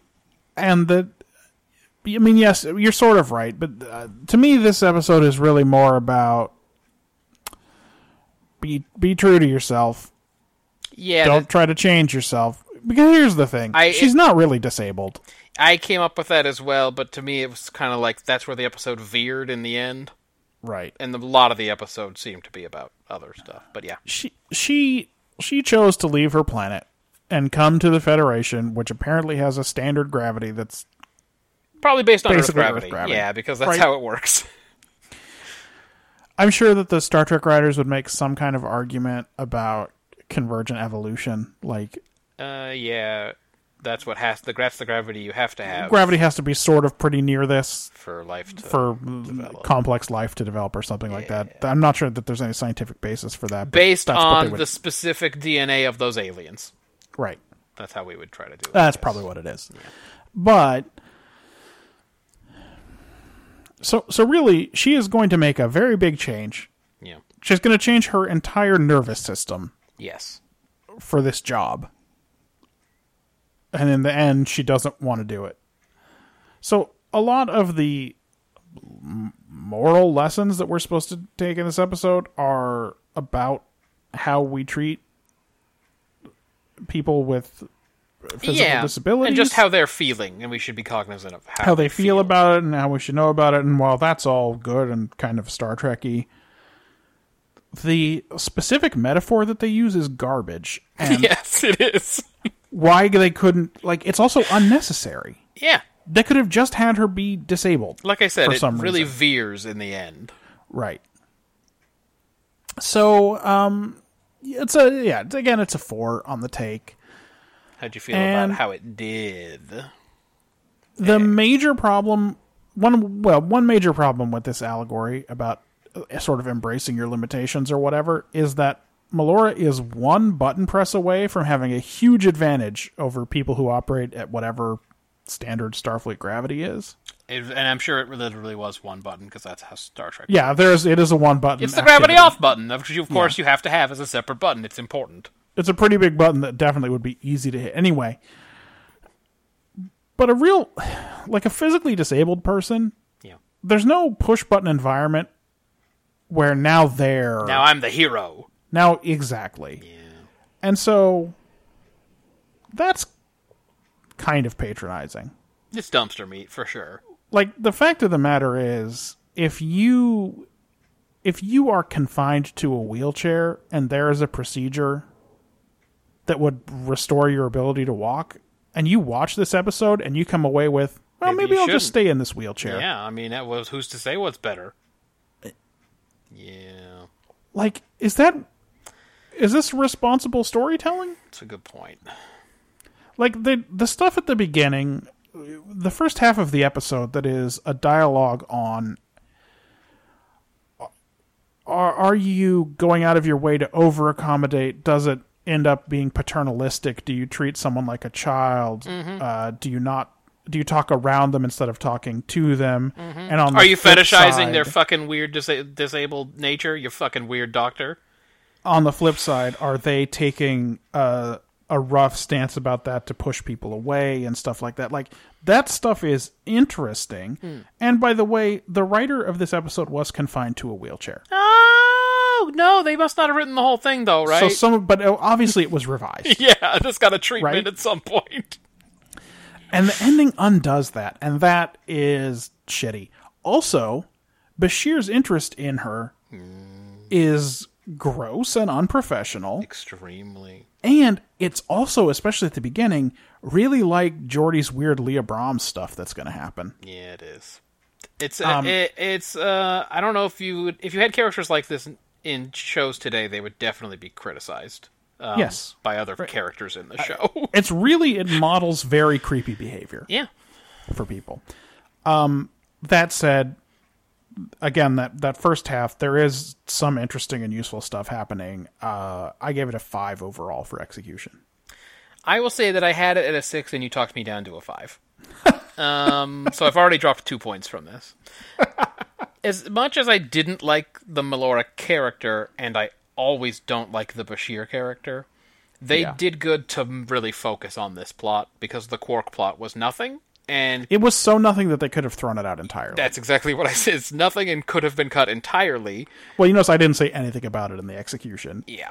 But at least that was only a small fraction of the episode, so they made a good choice there. This allowed them to go ahead and kind of carefully show you what it's like for handicapped folks in today's world, and in the future, because, she normally, we've cleaned up no one's disabled anymore. There are no handicaps anymore, except they gave her a situation where you could still do it. Also, except we've already seen Geordie. That's a good point. And although we didn't explore Geordie's blindness much in season 1, and when we did, we also fetishized it. Every single thing that anyone thought about him was that he was blind. So that, in that way, that's the only way we explored it. It's just someone going, what does Geordie want? I don't know, vision, probably. But we have seen it, and the idea that someone could have a medical condition that we wouldn't know how to treat, and but they would just have to deal with in the way that a person with a disability has to deal with it today, has been established, so there's no need for this weird low-gravity planet horse shit. Right. Again, it's doing a science fiction thing that doesn't need to be done because you can talk directly about the issue. Yeah. That being said, they do show us carefully what it's like so we can be less dickish to them and understand their own fears about how people perceive them and how they would like to be treated. It also gives people with disabilities something to identify with on TV, not that the able-bodied and disabled can only identify with people of their same description. I'm just saying it gave them a character. Phantom Menace problem here with this. It gave them a character or whatever that they could be like, oh, that's like me, if that's a thing that happens. It is not universally a thing that happens. Like you're saying with the Phantom Menace, kids don't fantasize about being dumb little kids. They fantasize about being Han Solo. But, right, exactly. But this was the 90s. So it's like, I feel like they were trying to their heart was in the right place. Let's call it that. I agree 100%, and I even think that for the first half of the episode, they mostly deliver on what they're trying to do. Yeah. But like you said, that's a kind of a real shitty ending for that, which is why I knocked a point off of it. And then, since I didn't like the characters and the episode was actually kind of dull, just on the whole, I can't really hand out more points than 5 at this point. Well, world building. Right. As always, in real time, what kind of cartographer is this chick? Stellar, or is she here to map Bajor? I'm curious. Okay. It turns out it's stellar. It's stellar. Dax ain't seen a dumb old wheelchair in like 300 years. Yep. This particular alien has a gravity problem, which at least is an interesting quirk that feels like it could happen. There could be different gravities, and that might be an issue. Yeah, I think it would be way more subtle than what is shown, though. Yeah. But yes. I recognize this Uridian dude, and by that I mean his species. I recognize Uridians. He is for sure Uridian. Garlanic tree canes. The Bashir doctor backstory about the dying girl. because I always put character stuff if it's Yeah, that is in there. backstory that, I don't know, may or may not come back. Dax hasn't... Did she say she hadn't dated a coworker in 150 years? Was that what she was talking Yeah, about? something like that. Yeah, I give it 4. Well, that's because when she was Curzon, she was banging the wife of a rebel leader on a planet. So not a coworker. Not a coworker. Not strictly speaking a coworker. Not strictly speaking, a coworker. I gave it 4 whole points. Yeah, I have some things that you don't have here. By the way, I only gave it a 3, but I don't usually do character stuff in here, so it's not surprising. Bashir has money to pay a Klingon, Oh, yeah, and he does. fucking bites it like it's a coin from the 1700s. It's so complicated, dude. What, you gotta carry around Klingon currency? There are hydrogen-breathing Mothmen, or whatever Dax says. Yep. Of the guy who dated the Oxygene in that other story. Sometimes they say things on the shows and they slip past me, and I don't feel like going back to figure out what it was. And that was one of those. Like when Spock said that he'd seen a dragon, and I think I missed it at first, and then I heard it a few seconds later in my head, and I went, "Wait, did that old boy just say he's seen a dragon?" Yeah, he saw that dragon on Batavarius 8 or whatever. I don't remember it now. but That was yes. like this. Whenever Dax said, I heard it a few seconds later, and I went, "Well, that's probably nothing. I'm not going back for that."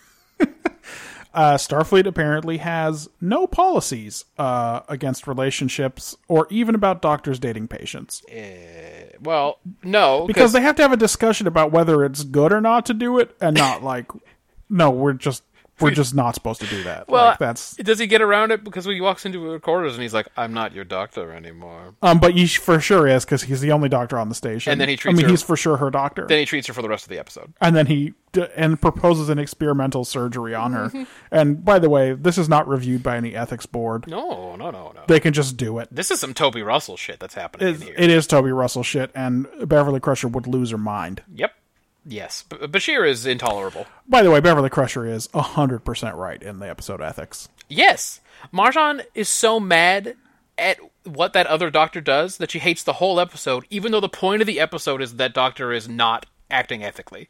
Yeah, and that Worf That- gets lucky in the end. Yeah, Marjan cannot handle what happens in that episode. That even though the point is agreeing with Marjan, she's still like, fuck that episode. How dare they show a bad doctor in Star Trek? And then I wrote in here, what are Klingons? Because this Klingon restaurant on the station and this guy who plays the lute, whatever, like walks around singing Klingon opera, I suppose, and playing the lute. This is always the question about the Klingons. How come What some of them are... The ones that aren't in the military, what are they? Yeah, because I thought everyone was in the military. And again, it comes back to the idea that is never discussed, which is Worf is a Klingon prince. I've Yes. talked about it last Yes, time. yes, I'm yes, going to yes. continue to talk about it all the time, It's right? true. We only see the Klingon aristocracy. Yeah. What is this guy? It's like, remember when there was that football player who was like he was a real African prince? God, what was the guy's name? Adewale Ogunleye. He, that's Worf. He's like in a different world, but back home, he's royalty. He still is. Like, his family, even though the family is believed to be extinct, he's like a fucking Habsburg or something. Yeah, exactly. Also, now there's a treatment that'll make you phaser-proof. That's good. I gave it a 3 for world building, and I'm going to skip right ahead. I gave it a 3 for characterization. Bashir is still an arrogant asshole in this one. Mm-hmm. Dax, who out of all of the crew probably has the best perspective on this whole thing, just because she's been in different bodies at different stages of life. And just They've had, general presumably had experience. different abilities in general. Just a whack statue with nothing to say in this episode. It's like season 1 Dax. No insight at all. No better at dealing with Melora than Bashir is. Mm-hmm. Or Cisco. Just nothing. That is Just a fact. bring back Sex Dax. I guess she never had a handicap. But she was old. Like, your abilities are different when you're old. Yeah. Like, she should know the things are harder and people treat you different. Well, she sucks. It was season 1 Dax all over again. Also, I guess Kira was still visiting her mom on Earth. I gave it 3 points. I gave it 2. Yeah. I have, oh great, Bashir is locked and loaded for some unwanted advances. Like, you can tell before the episode is even really going that this is Yep. what he's going to be real and I appropriate. said Leah Brahms out loud in the first 2 minutes. So we still hate him, right? And he's immediately annoyed by her, even though he was the one prepping everybody else for her give me no exceptions attitude. Then he fucking stammers like a dork when she said that low gravity is like a warm bath for her. Ooh, a sexy bath. Mm-hmm. Grow up, dipshit. For real. He has a lot of growing up to do. Does this... Oh, red alert shit work? Does that work? Why does that work? Oh, he's negging her. He's doing the exact same thing that, fuck me, what's his name in The Price? Devonani Rawl. Oh, he's doing Devonani Rawl. Yeah, don't be Counselor Troy. I want you to be that's right. oily here comes foot Counselor Troy again. Where's oily foot Troy? That's right. Ugh. What a shock that Quark double-crossed this dude, and he's definitely forcing these underboob ladies to pork this guy with the face bridge. Yep. Let's see. Dax is either taken aback by Melora wanting to talk to her about a personal issue, or she's uncomfortable talking about romance, because she also seems pretty uncomfortable in that scene. She can't be. She's not uncomfortable talking about romance. Right. She loves getting catcalled on the promenade. That's right, that's her thing. And she has a thing for Morn. Yeah. Alright, I gave it a 2. I thought it was all terrible. Yeah, it's pretty bad. Terrible it's across pretty the bad board. across the board. Only Sisko was decent, because he was just saying reasonable stuff. That's all it takes. That's how low the bar is. Can you please say some reasonable things? Yep. I have math to do, but do you have some quicks? Hey, how does this funny old boy eat? His face was built wrong. His nose connects to his chin. How does this work? It's really going to be tough. Like, even if they're... he can't, like... All right. He could drink through a straw. He could maybe eat really small bites of food that he can shove in the sides. Good luck with a hamburger or something. How's this old boy eat a double Western bacon cheeseburger? He can't do it. He cannot. He's got to fight. He's got to fork and knife them shits and put little bites into the corner of his mouth. Yeah, but he can't get a bite that contains a little bit of everything at once. There's just no way to do it. It's Biology too tall. did it wrong. It did it wrong. Bad choices. How come we get 200 scenes with Morn in this series when all this time could have been spent with this charming Klingon restaurateur?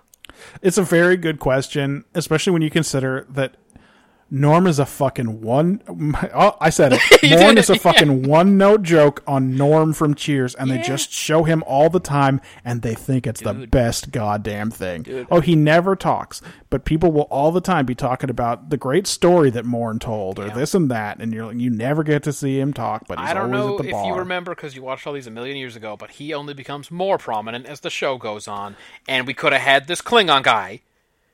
Like Ira Stephen Bear or whoever. I'm calling him out specifically. He's the showrunner for this piece of shit. Yeah. Maybe not at this point, but he's Probably still now. He got an EP credit on this one. Yeah, Ron Moore takes over later. Right.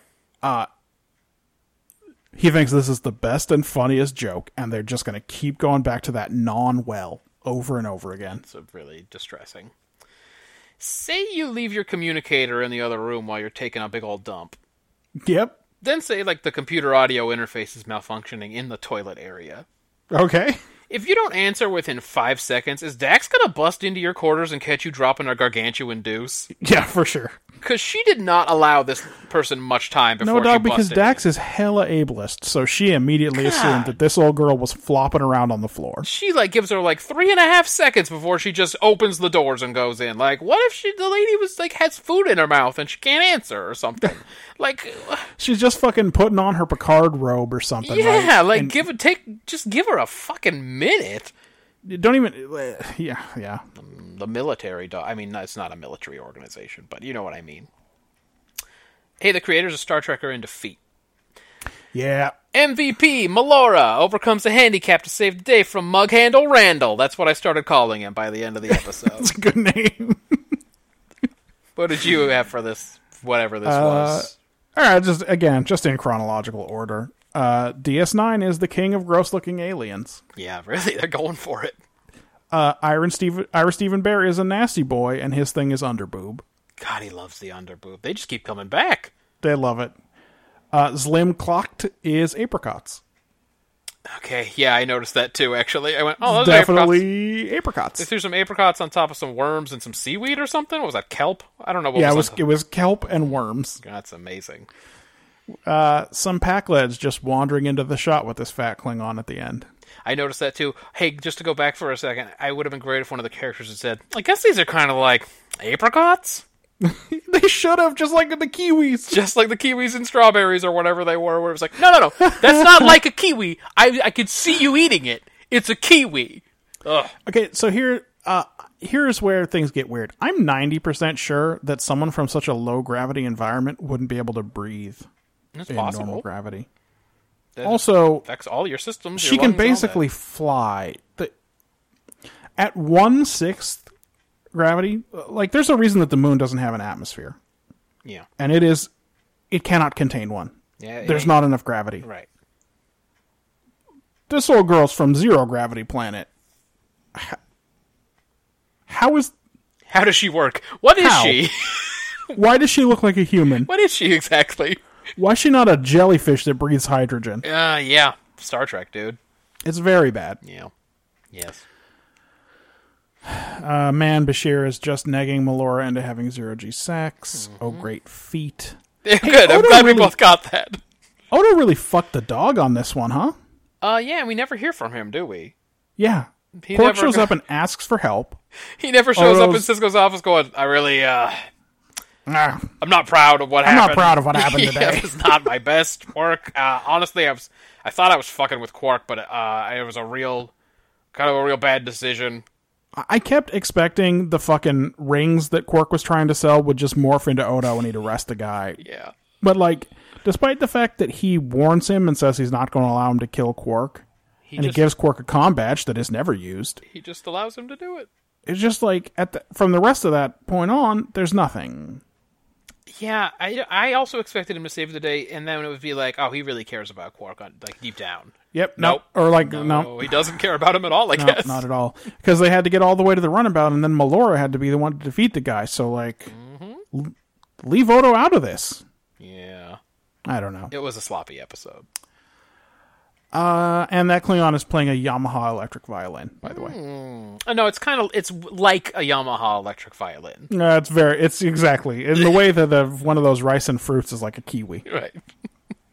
I gave the best actor here to Quark, really for lack of good subjects. Quark was just as normal, seems like a real person, despite the fact that he's the Ferengi Yeah, in the room. nobody rose to the occasion on this.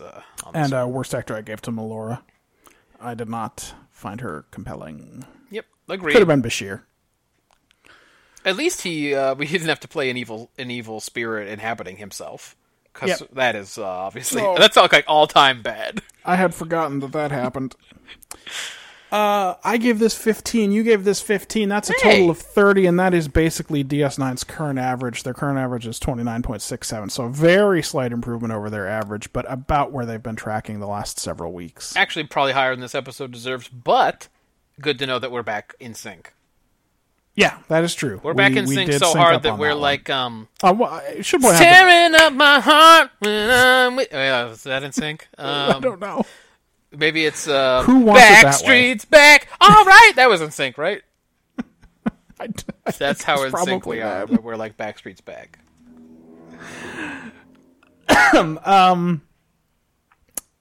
Two more, man. You did deduct 2 points during this, didn't you? Yes, I did. Okay. I don't So, regret it. Originally, you were at your initial score was at 17. And we talked ourselves down. But Good. we have 2 more to go. Devil in the Dark now looks like they're in a pretty strong position. Well, we always know that Voyager is going to put up a stinker, so it Yeah. can only be Enterprise that could throw up a surprise Enterprise episode. Could it be worse? So, in the last 5 weeks, Voyager has scored 18 for non sequitur. Oh, that's really bad. That's a total. That's really bad. 9 for Twisted. That's obviously the all-timer. all the way up to 25 for Parturition. Still bad. Sounds good. That was the worst episode that week. Yeah. 25 again for Persistence of Vision. In a shitty week. Oh, or was that not? Oh, no. That was a good week. That Okay. was Taste of Armageddon, which got 52, and Desert Crossing got 48. Okay, good week then. Good week. And 22 last week for Tattoo. So last week, the Enterprise episode was actually worse, but again, that's 5 very, very poor weeks. Yeah. So let's dive right in and talk about the episode Cold Fire.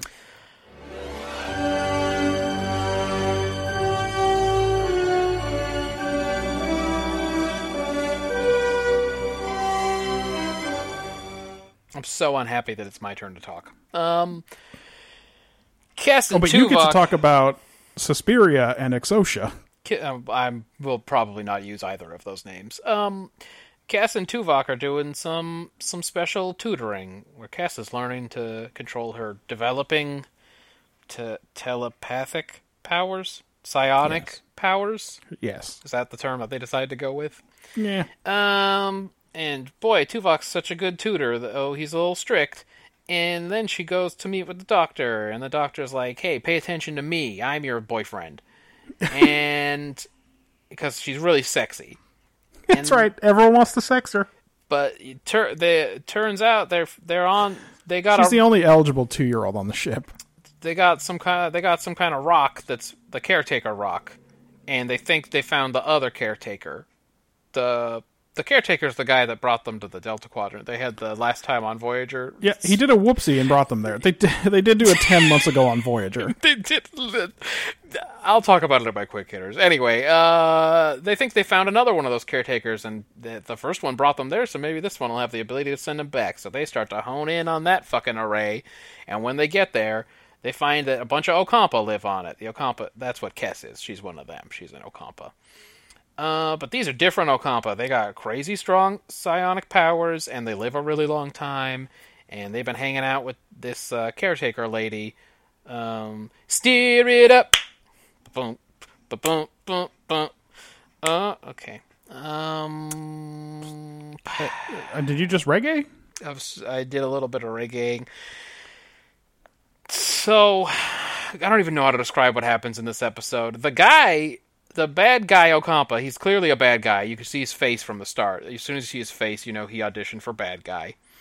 And he's got lots of these strong powers, and he's trying to tempt Kess into joining them, and at the same time he's trying to trick Voyager into getting trapped by the caretaker, because she wants to vengeance kill them, because everyone thinks that Voyager killed the other caretaker, even though, as Tuvok points out, he died of natural causes. Yep. Which is a weird thing to say.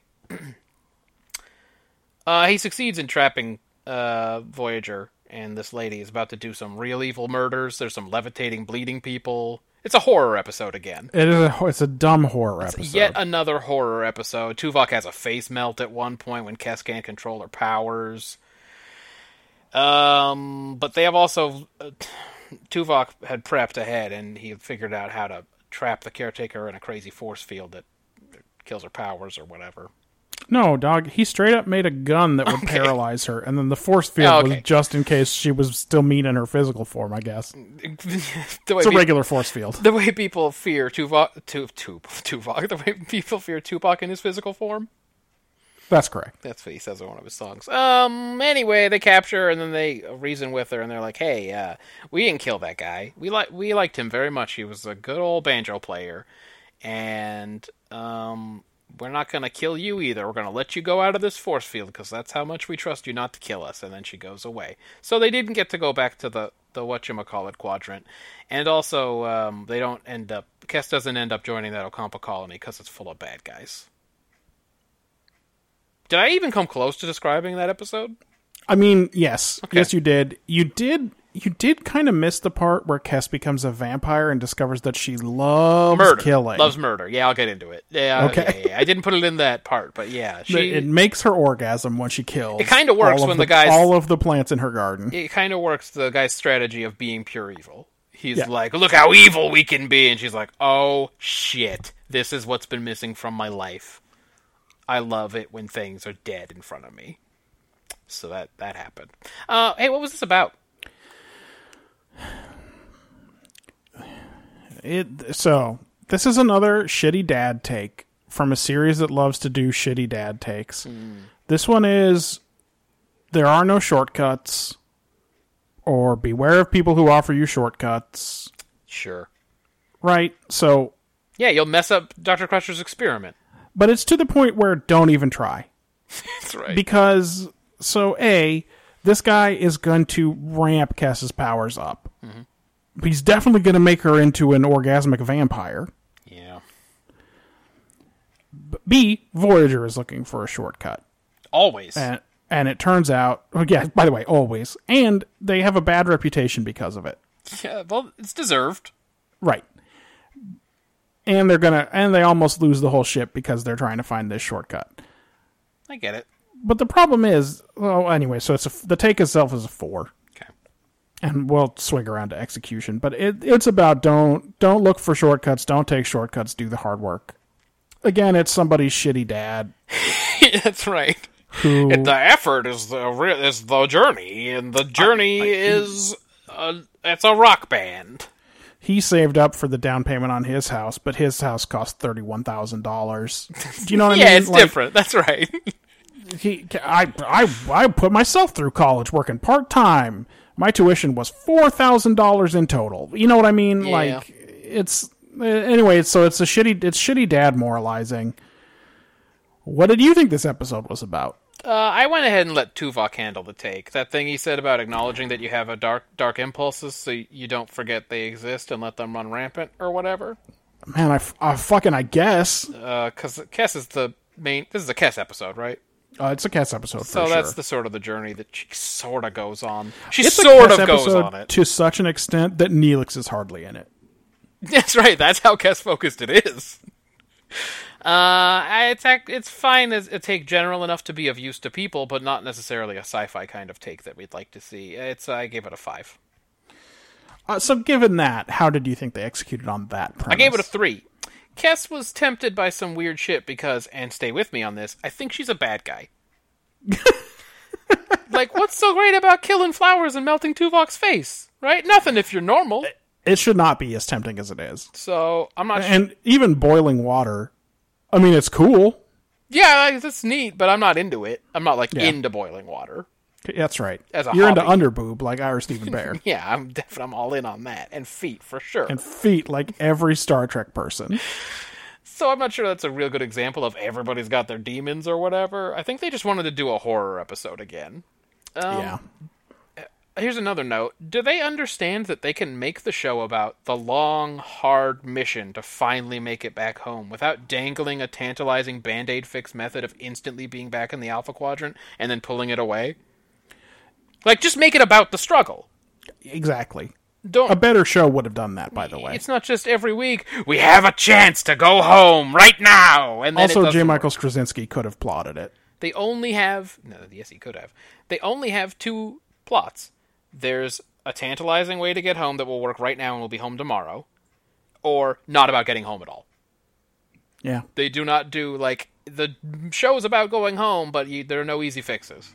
Anyway, not sure if I have a good thing to say about this episode. Neelix wasn't that jealous? That's for characterization. That's kind of characterization. Yeah, I gave it a 3. All right, so I also gave it a 3, so here's the thing. I actually gave it a 5. Okay, no, we got a Voyager is looking for a shortcut home, and Kess is tempted by instant mental powers, and everyone just gets into trouble because of it. But on the other hand, what is Voyager supposed to do? Nobly take 75 years to get home to prove some BS point about hard work? Oh, wait, that's what the episode says, though. The I mean, episode says kind don't of, take right? shortcuts. Yeah. This is what I'm saying, Yeah. it only half applies. Yeah. Definitely bad what Kess did. Not so clear that there's anything wrong with what Voyager did. Right. Hyde and Q did it better. Where no one has gone before did it better. As always. Also, there's a 2-point deduction for knee-buckling fire orgasms. Yep. Did you know that Kess is sexy? I get it, She's dog. sexy! I get it. I also get what Kate Mulgrew is mad about. Because they never make her sexy. They don't even attempt it. None of the characters just talk about how she's off screen, but she's sexy. Right. Yeah, I get it. Okay. Why aren't... when they should be saying, where's Poochie? That's right. What's Poochie up to? What's Poochie up to? What about world building? There is some. So, biospectral frequencies. I don't know what that means, but go for it. Sporocystian life forms. That's another. I don't know it. Telekinesis. Oh, I've heard of that. Yeah.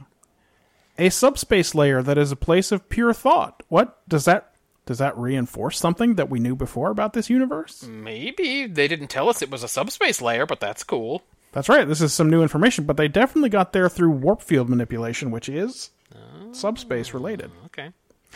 And for that reason alone, I gave it a 4. I wish Starfleet would be I wish Star Trek would be a little bit more definitive about Vulcan powers. Yeah, it's all over the map, right? As we've been seeing from Spork and even here from Tuvok, I don't really know what they're able to do and what they're not. What powers Tuvok do they doesn't have? seem like he's capable of much, frankly. Yeah, so then why is he tutoring anybody? That's what I'm trying to figure out. I assume there's no Betazoids on this ship. That's what I'm trying to figure out. What does he bring to the table? Like, what's happening here? He can mind meld. I guess that's about it. Apparently it's easier to hear the thoughts of those with whom you are intimate, even if they're not within close physical proximity.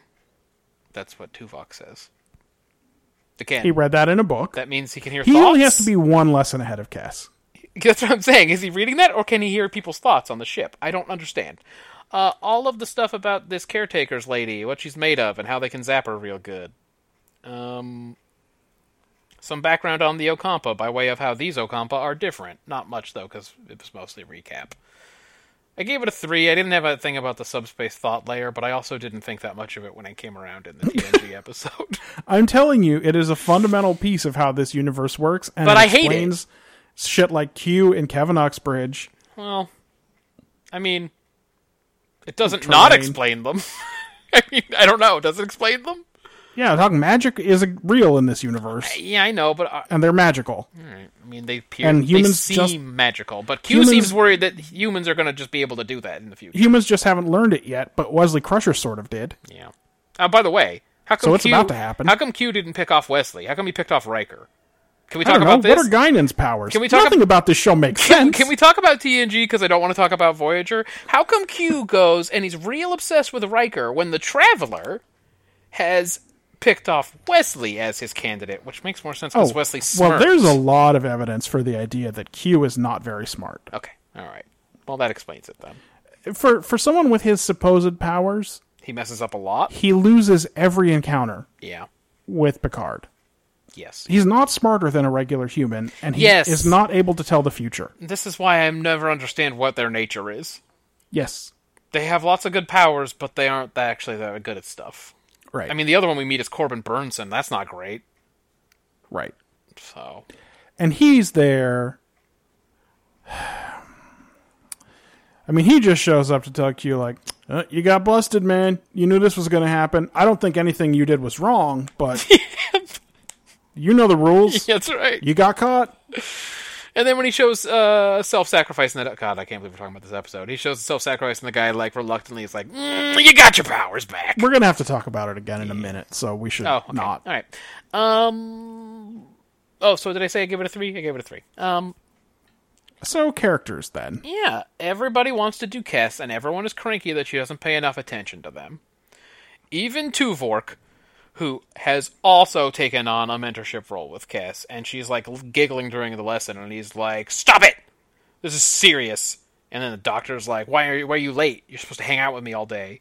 And I bet Tom Paris passed her, and he's like, "Where you been? I've called you." Yep. Janeway works that dramatic reveal of Kes for the guy on the view screen like she's been missing her holo programs lately or something. Like, no shit. And I wrote it in my quick hitters. Why didn't they just show the scene where Janeway said, stand behind me until I introduce you? I got a really good idea. I want you to be able to step out into the fucking... He was really rude to us the first time on the phone, and we're going to blow his mind with this one. I think I see jealous Neelix at this dinner table, and then later I had to go back and write, I guess he didn't turn out to be all that jealous. Yeah. That's a nice change. Maybe that Dino Muppet in that cave really changed him. Well, he knows a little bit about what it's like to be a mom now. So I don't... This was a Kes episode, but I don't actually have much to say about Kes except that she's tempted by some real weird dark shit. I'm dropping it to a 3. For some reason I had it at a 4, which is too generous. It's a 3. Hey, is Chakotay okay with Tuvok's poison plan? They're arch enemies, so I assume not. Because he doesn't have any lines in this episode, I You'll think. never know, yeah. Oh, no, I think he gets his first line 40 minutes in, once Janeway's been incapacitated. Right. Tuvok's like, on the bridge, hey, we should come up with a way that we can hurt this caretaker in case we need it. And Chakotay's just sitting back there, probably thinking about how it's respectful to not use a tricorder on a dead body. Oh, yeah, and he should be thinking about, like, reasoning with this alien? Yeah, but, like, he's cool with this nonsense. Yeah. Tuvok seems to have unlearned whatever he picked up from that dumb jogging episode because he's just trying to teach Kes to be a Vulcan. Essentially, yes. Don't giggle, how dare you. He doesn't. And I wrote, where is Neelix's jealousy all of a sudden? Yeah. Because this is the episode where everybody puts their hands on Kes. Yep. Tuvok never stops touching her face. God, yeah. Fake Sam Neill. Yeah, evil Sam Neill. Evil Sam Neill gets handsy with her. Yeah, he does. Not in a creepy way, but in a controlling way. Yeah. You were right to point out that it wasn't overtly sexual, which was nice. No, literally the only good thing I can say about this episode is that his creepiness is not particularly sexual. Right. Yes, it's only vaguely sexual. His motivations are super unclear. He wants her. But why? That's what's not explored. Even the lady knows it. The suspirious. Yeah. She's like, the girl can be yours. I want the ship. Was Kate Mulgrew the bad guy? Yes. I gave it a 1. All right. Well, I mean, it's fair. I thought it was real poor in characterization. I thought everybody was different than what we've seen before for no good reason. And you're right. This was just a dumb horror episode. They really love those. They for sure. We've had a few of these. Yeah. Yeah. Yeah. I do have a few quick hitters. Not so many, but I will go back and look at my long form summary also. Okay. But has anyone ever described their own laughter as a giggle? I was just giggling. No, probably not. It was just a giggle. Is that high-pitched sound that the Caretaker's Remains making, is that the sound of a dentist drill? Because that's what it sounded like to me. It did sound like that. I wrote, is this guy going to turn out to be creepy? Of course. Again, you saw his face. Yep. Suspiria, I thought. This is from the Star Command version of writing bad guys. Suspiria was definitely a Sinistirian, for sure. She's a suspicious character. Let's call her Suspiria. No matter how cold the tea... Oh, sorry. I wrote another science thing. Should I even bother with these? No matter how cold that tea is, going from room temperature to boiling is probably only increasing the energy in the tea by like a third. Yeah. But in the graphics, the bad graphics, it makes it look like if she put 20 times as much energy into it. Yeah. I mean, so at least, that's bad science. Okay, but at least they talked about the vibration and stuff like that, which is... Yeah. That's real. So at least they made the smallest possible effort. I mean, it's sort of real. Yeah. It's a model for what's occurring. It's right. Not, yeah. Yes. Right. We don't actually know exactly what they're doing or why, really. But they're sort of vibrating. I mean, yes, right. And also, it is the effect and not the cause. Yes. Yeah. Yeah. This is a super episodic piece of television where at the end everything is back to normal. Tuvok's face is fixed by the end of a commercial break after he gets it boiled. Yeah, hey, he looks like he's probably dead, right? Looks dead. Right. But then he's just like, I'm okay. And at the end of the episode, all of Kes's abilities are gone. She's like, without evil Sam Neill, I can't do it anymore. It's like, wait, you just told us that. We didn't know that was true the rest of the episode. Right. Yeah. Yeah, and by the way, you did it when Sam Neill wasn't around. It wasn't clear. I assumed that the powers are actually coming from Suspiria, and now that she's fucked off, Kes can't do it. But, like, we're just... Yeah, it was nothing. The end result is nothing. If you removed this episode, we deleted this episode from Netflix... Which is fine. You would never know. Yeah, there's nothing. No happened. Consequences, so super episodic. Except that they found the caretaker's mate. Except that that's off the table now. That's probably off the table because probably off the table. She seems like a real bitch. Yeah. Also, they make her a shitty, creepy blonde girl because nothing is as creepy as a child. Yeah. Well, we saw it in Imaginary Friend. Imaginary Friend did it better. Not much better, but a little bit better. Yeah. I got some quickies. Yeah, I'll do math. You do quick hitters for me now. Is this teaser because we probably care so little about this story by now that we actually forgot how Voyager got to the Delta Quadrant? Or because they have abandoned the search for home so completely that we forgot that they were even looking for home? Because they give us the straight breakdown of how they got to the Delta Quadrant. We know that, right? What's your theory? It's because they've completely abandoned it. Okay, all right, that's what I'm thinking. They've abandoned the search for home so completely that they then had to go back and go, I don't wonder if people remember that they're trying to go home. But this show has not been about this at all, so... We've never attacked anyone, except in self-defense. I probably wouldn't consider self-defense an attack. Right. If it was really self-defense. Hey, we run into a lot of people who try to steal our organs. We're not really doing anything here. One of these the Ocampa... The Kazon hated us from the jump, so... Oh, yeah, they hated him because they could make water or whatever. They're jealous of our abilities. One of these Ocampa is the weirdo from Dark Page. I seen him in the back. Maquis? Maquis. One of them's Maquis? One of them was Maquis. I seen him. The other one is a straight Riker Trip, just trying to get his 14-year-old dick wet as soon as he sees Sexy Cass. That's what I assumed. Yeah, I mean, it didn't really bear out, thank God. Yeah. Oh, here we go. How would you sweep the floor? That's right, with a broom. Use the broom of your mind. Yeah. Use the Swiffer of your mind, and finally use the Febreze of your mind, and then we can move on to the kitchen. Like, every single thing was use the fingers of your mind. Yeah, it's just like, boy, yeah. They kept going back and saying the same old shit! They did say some horse shit. Oh great, horror movie cast is back, this time with special guest Tuvok. Jesus Voyager, if you're not gonna be good, at least don't be gross. MVP Tuvok for coming up with the means of blasting that alien lady and recovering quickly from a head melt. I gave Best Actor in this one to B'Elanna when she was unconscious. Unconscious, floaty B'Elanna? And Worst Actor to... Yeah, the blood around her nose and mouth looked real. And Worst Actor I gave to Tuvok because he was all over the place in this one. Yeah. What is a Tuvok? What is a Spork? He's not good at delivering lines. He somehow doesn't seem like a Vulcan. He seems like if we found out in season 7 that Tuvok was a Romulan, the way that Seska was a Cardassian, All right. And that he was just doing his best Vulcan nonsense this whole time, it would actually make more sense to me. Yeah.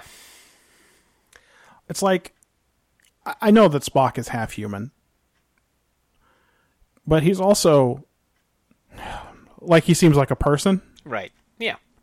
Like a person could be like that. Not only is he half human, the computer knows it. Yes. There's a half Vulcan science officer. You're half human, Spock. The computer knows that. That's true. How do you feel? How do you feel? How do you feel? How do you feel? He doesn't understand the question. Anyway. Yeah. I gave this whole episode 12 points. You gave it 14. That's a total of 26. Still bad. It's a new low for the week. It is even still worse than Voyager's average, which was 28. Boy. So they continue their slide. Again, their last episode that scored 30 points was Elogium. And that was now 6 full episodes ago. They're really not helping themselves out. They just can't do it. Just digging a hole with this. And speaking of digging a hole, this week we also watched Shockwave Part 1. Oh.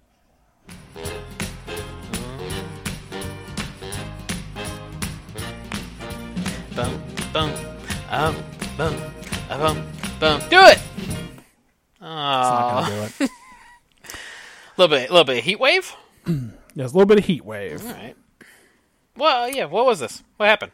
Enterprise is paying a diplomatic call to a Paragon mining colony that is run by women. It's a matriarchal. Don't worry about any of this. Their shuttle ignites the entire atmosphere. Everyone on this planet is killed. Jesus. Reed insists that he followed landing protocol, and everyone on board is pretty shaken up by the deaths of the 3,600 colonists. But no one is as shaken up as Archer, who literally takes his ball and goes home. Yep. His ball is his water polo ball. What? He likes water You know- polo? Do you know how they invented that he was into water polo 3 episodes ago, and since then he has carried a water polo bag from his days when Stanford played Princeton or whatever? Uh-huh. Well, this week he's got a ball too. That's just been in one of those cupboards this whole time. Mm-hmm. But because they did such a major whoopsie in space, their mission gets canceled. And Forrest tells them that they have to go home, and that the Vulcans are going to use this to their advantage, and it'll probably be like 2 decades before humans get to send out another starship like this. You know, even though I knew that's not how it could possibly play out, I was briefly excited that it was canceled. Yeah. Because I thought, man, the show was canceled, and then I was also briefly excited that they were going to have to take 20 years off, because that's what I've been suggesting for the series for a long time. Well, and they took 15 off. Yeah, when did this show start airing? 2001? Just after September 11th? So they ran, Yeah. what, 4 years? So 2005? So yeah, it was like 12 years off. It's like 12 years, right? I think they could have used more. They could have stayed gone. Yeah. I'm sorry, I interrupted your train of thought. I'll make the Bernard for a minute until you're back on track. T-Pole is real concerned about Archer's reaction. But I guess Phlox thinks it's pretty cool. Phlox is down with it. Yeah. And Trip's shitty. Anyway, don't worry too much, because then Archer wakes up on Earth before the mission, and Daniels appears and tells him that this whole shit is a Suliban plot. Talk about an episode being all over the place, man. I mean, it's just all over the goddamn map. By the way, this happens like 20 minutes in. Yeah. I know that I've only spent a minute talking about it. Yeah. They spend a lot of time on Archer sulking. It's true. So, Daniels has brought him back in time because that's going to be a safe place for them to talk. And he gives them a bunch of details off screen so we don't have to listen to this whole shit. Good. And Archer uses that to put together a caper. And they're going to caper their way into a Suliban stealth cruiser and steal the data disks that prove that this was the Suliban. And then, I don't know, I guess tell the Vulcans? Yeah, I don't know either. Right? So that they can continue their mission. And not... It doesn't seem like anyone proposes going back in time and preventing the deaths of those 3,600 people. No one does it even a little bit. It's like, kind of like that now it's part of the timeline. It's sacred. You can't undo it, even though we are definitely going to uncover the fact that it was a tampering. Right. Yeah. By the way, which is how I know, and we'll get into it, that Archer is not actually that upset about the people dying, because he is very chipper once he figures this stuff out. Well, so he's mad that the Vulcans are going to do to him what they did to his daddy. Exactly correct. Because he's one note in that way.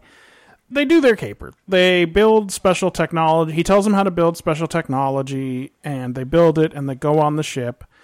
And, well, we'll get to it in execution. Yeah. They do it in the stupidest way. But anyway, they board the ship, and they shoot up some Sulibans, and they steal the shits, and they get away. And then we see our old buddy Selik. Selik? Sure. The Sulibans. The main Sulibans. Dude goes and talks to the Shadow Man. Yeah. Who orders him to let Enterprise go, but to bring him Archer. This guy he's like a Bond villain. He's got such dumb ideas, this Shadow guy. So the Suliban ships, which are much more capable than the Enterprise, and I don't remember if that was always the case or if it's new to this episode, surround the ship and force Archer to board, to go back with them and board the ship, as the Shadow Man instructed, but at the last second, Daniels steals Archer again, pulls him out of the timeline, which causes him to disappear, which I don't really understand. Yeah, what is the timeline and how does it work? How does time travel work? Yeah, how does time travel work?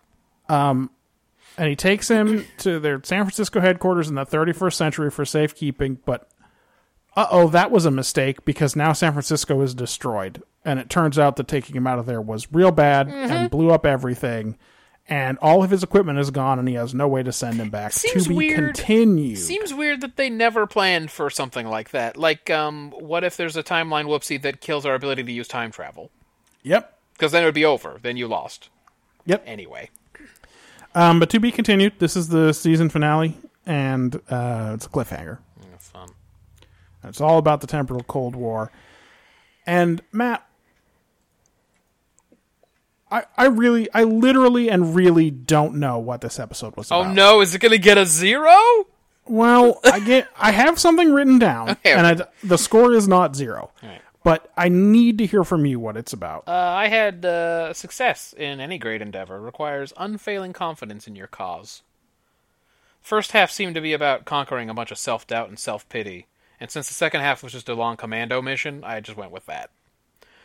It's kind of a little righteous and scary for Trek, the unfailing confidence in your cause part, but I guess I get what they were going for. Like, as soon as Archer starts to doubt himself, the whole mission's in jeopardy.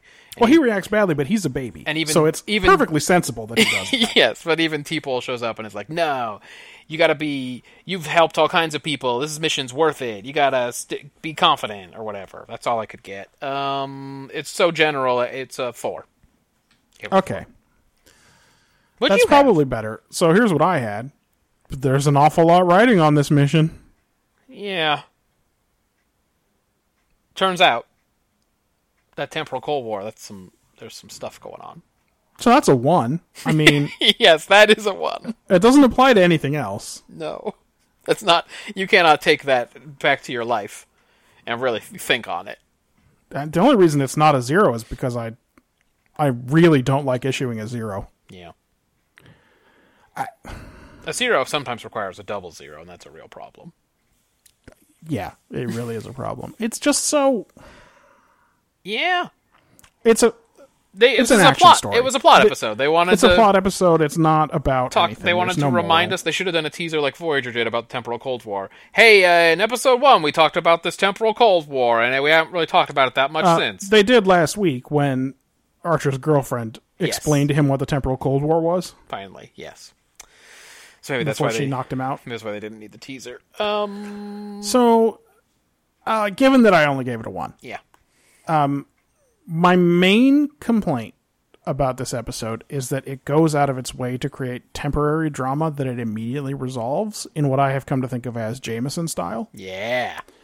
where Archer shows up after his meeting with Daniels. You mean because he shows up at 1500 hours or whatever? He shows up at 1500 hours, and he starts telling them, okay, you're going to do this, and you're going to do this, and they say, wait, what's happening? How do you know how to do any of this? And he says, we don't have time for that. Then the next 4 scenes are him explaining to people Well, that how he to met do with things, Daniels, and yeah. I trust Daniels, and I believe Daniels. And it's like, so why didn't you just say Daniels told me to do this at the beginning? Like, Yeah. they set that up just so they can have that scene where he's like, we're going to do this because I'm the captain and you all trust me and I'm telling you all of these plans. Yeah. And then they immediately, but he's not going to tell them, and then he immediately tells them. Yeah, well, that's not good for sure. Also, the dumb action scenes make no sense, and also the thing with Daniels at the beginning is almost a dream sequence. It's close. So, better than a lot of Enterprises, I gave it a 5 for execution. Okay, I'm close. I gave it a 4. I said it's a little bit off that they all feel so victorious at before the very end, after their commando raid or whatever, considering 3,600 people are still dead. That's right. And even though it was sabotage, they were still very much involved. In terms of the take, Archer does eventually regain his confidence and save the day, so the mission can continue. But it's pretty easy to feel that way when everything has been handed to you on a silver platter the way the temporal Cold War dude did. Yep. He just showed up and told them exactly what to do and how to do it. So Archer didn't have to make any tough calls or creative thinking or anything. He just did what the dude told him. I think I would have enjoyed the mystery show about what happened. What If they'd had to figure it out. Yeah, like Star Trek 6, like Right. who fired those torpedoes, like that. The torpedo was fired from directly under them instead. Like, exactly. But Scotty's just like really insisting that they have not fired That they verified all torpedoes are accounted for. visually. Yeah. I think I would have enjoyed that show a lot more than the Commando episode. But it was fine. The crew worked together and won a small victory before the cliffhanger, and I don't know. I'll give it a 4.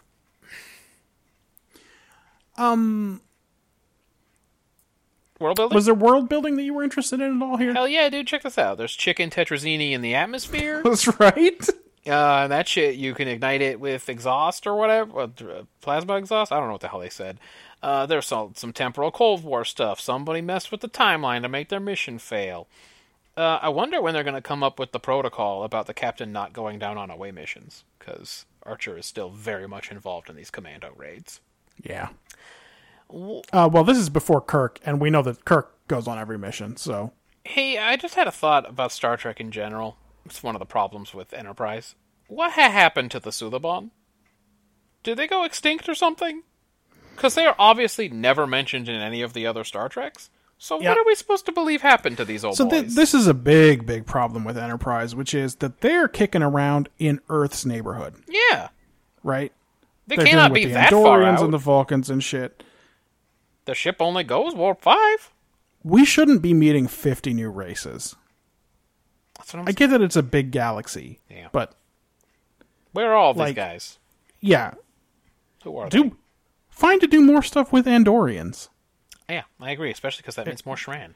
If they and the Vulcans are like the closest planets to Earth, we should be dealing with them more. Yeah. Agreed.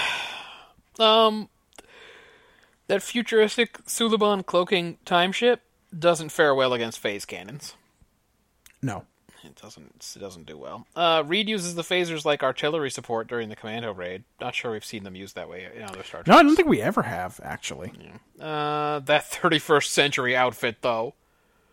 Oh, I know. With all it looks like it's made out of tubes. Is it one of those, like, motion capture suits? Like, what are we supposed to be looking at? It is. It's a mocap suit that's it's made out of sideways corduroy or something. It's very weird. I mainly had questions. It was only worth a 3. Yeah. I also did give it a 3 here. Like you said, tetrazine layers, quantum beacons, data disks, time travel, and more temporal Cold War. Yeah. Yes. Really not. I mean, in a sense, it's world building, except that we haven't learned anything about the temporal Cold War yet. No, just that we're seeing plot unfold. Now things Right. are really scary in the 31st century, but that's not world building because that's in the present of what we're watching. We still don't know why. Yeah. We don't know any new players. Right. Like, We still yeah. don't know who Shadow Boy is or Right. what his motivations are. Yeah. So, characterization. Yeah. Archer being a mopey baby is exactly on point for He him, was very Archer in this. but it also sucks eggs. Uh-huh. T'Pol is suddenly dogmatic again. Oh, about the time travels? About a bunch of stuff, yeah. Yeah, but specifically, the Vulcans say time travel's impossible. She says it 18 times. Yeah. Trip's a real cranky asshole in this one. Learned it from So, Archer. all of the character work that was anything came from upset Reed, Yeah, he was like, I swear to God I didn't fuck this up. and Mayweather and Hoshi trying to figure out what to do next. Agreed. Like, if this is over, what's the next phase in their lives? That was the only decent character work that came out of this entire episode. So I only gave it a 3 for characterization. Trip thinks it would probably be best if they don't get too flirtatious with the aliens. In case you wanted Trip's advice on that. I trust him to give me good advice on that. And then, like you said, he's kind of just a real cranky asshole. Archer's dad comes up in fucking scene 1. Yep. Archer thinks it's not going to be fun to tell Admiral Forrest about 3,600 dead colonists. Your scary boss shouldn't be the main concern here. And by the way, his boss is real cool. He's like the about it. nicest boss on the planet. He's so nice about it. Though he is at least fucking in the dumps about the whole situation. I definitely got the feeling the whole time that he was more upset about the mission and not about those colonists. Yeah. Because as soon as they figure out that they didn't kill him, he is like, He's- over the moon! Yeah, he's on cloud 9 now. Yeah, all those people are still very dead, and it was a lot of people. Oh, But- huge. Forces from the 31st century are conspiring against me? He was pretty pleased. This get the gang together, and I have a crazy plan thing, where he like explains his crazy plan, but he can't tell them why, and they just have to trust him because of the bonds between crew and captain. That always kind of works on like TNG or something. It's unearned here. Yeah, here I do not buy it, and not only that, I don't think the crew buys it. Everybody's kind of looking around like, what's the deal here? Archer sacrificing himself in the end is very drawn out and rash. Like, he's really trying to be the hero. He wants everyone to know he's a hero. He's like, I guess I gotta go then. But I'm gonna have a lot of farewell words for everybody. And a lot of instructions. Yeah, he's not 100% the captain of the Costa Concordia. No. He's 2% the captain of the Costa Concordia about this. Hoshi is feeling herself these days. She half-jokingly refers to herself as a prodigy. Yep. Mayweather... Well, she got her groove back last week. Mayweather... That's true, she really did. Mayweather used to be a proud boomer, but he's unhappy about the idea of going back to a cargo ship. T-Pole convinces Archer to make a go of it, either out of loyalty to Archer or because she really has been convinced of the value of their mission. Either way, it's nice to see her not be a shit disturber. Phlox can find the good in anybody. Honestly, like much of this episode, it was fine for Enterprise. I gave it a 5. All right. I got math to do. Did you happen to have any quick hitters? It's always just a few on Enterprise. I have, oh dang it, I hate seeing Starfleet fuck up. This is gonna be an uncomfortable watch. When they kill all those people in the beginning. And then I have, is this supposed to be a Star Trek 6 kind of mystery show? Archer's got a sweet crib in San Francisco. The place looked nice, man, like vaulted ceilings and shit. That was nice. That's good stuff. Oh, the cool tone of the mystery show was replaced by an altered reality episode. Another one, when I didn't know that was real life. Yeah, but it felt like it, right? Like we were going to have to do Harry Kim again? Yeah. Although that was real too, apparently. That's true. That was real. Yeah. But it was also altered reality. But there have been a lot of those things happening, so I was prepared for it. Wrong again. It's the temporal Cold War. They remembered they tried to sell this as the series' main plot line. MVP T-Pole because she helped Archer feel very special. I don't know. Yeah. I just had a few also. I already talked about Archer bringing that water polo ball into space. I'm 90% sure an atmosphere that could be ignited like that would be too unstable to naturally exist. Well, this is like the same thing that we had about the gravity questions. Yeah, I got a lot of complaints about science this week. Those discs that they stole are in some kind of RAID array. That's why you needed to have all of them. I gave Best Actor to Silic. Right, Sulibons. The main Suliban. I want him to be, and I can't make this happen, but I want him to be, oh shit, what's the name of the guy who's the main bad guy in Insurrection? Wait, is he not that guy? Is he that guy? I think he's that guy. Hold on, let me look him up. That guy's name is conspicuous, and I can't remember it. Rufo? Yeah, I want him to be that guy. Rufo? Let me see. What's the name of the main... F. Murray Abraham? Yeah. I want him to be F. Murray Abraham. Well, let's see if he is. F. Murray Abraham. You really smell like dog buns. What's the name of that show? Enterprise? Enterprise. Okay, sorry. I'm not good at Googling today. Let's see. Maybe he's not. Oh, no, he's not. He was Rufo, but I guess he's not. Right. So I want him to be F. Murray Abraham. The other person I want him to be is Andreas Katsoulis. And I know that would have been so good. Neither of those things is going to happen. But either one of them would be better. But I still gave him Best Actor. I gave Worst Actor to Daniels. I don't get Daniels. He doesn't seem like he could be an agent in any kind of service. No, I also don't really know why he was cast to play this character. What is this character supposed to be? He's like a sweet soft boy. Yeah. Or somebody's dad. Why is he the main temporal agent? He's someone's nice dad. What happened to his nice dad's Audi? Well, many things happen to it. For instance... I loved that. That was a good one. John Fleck is the guy who plays... For instance, someone screamed fuck into the trunk so loud that its resale value went down by half. Oh, it was such a good one. That was a good click. Was it Clickhole?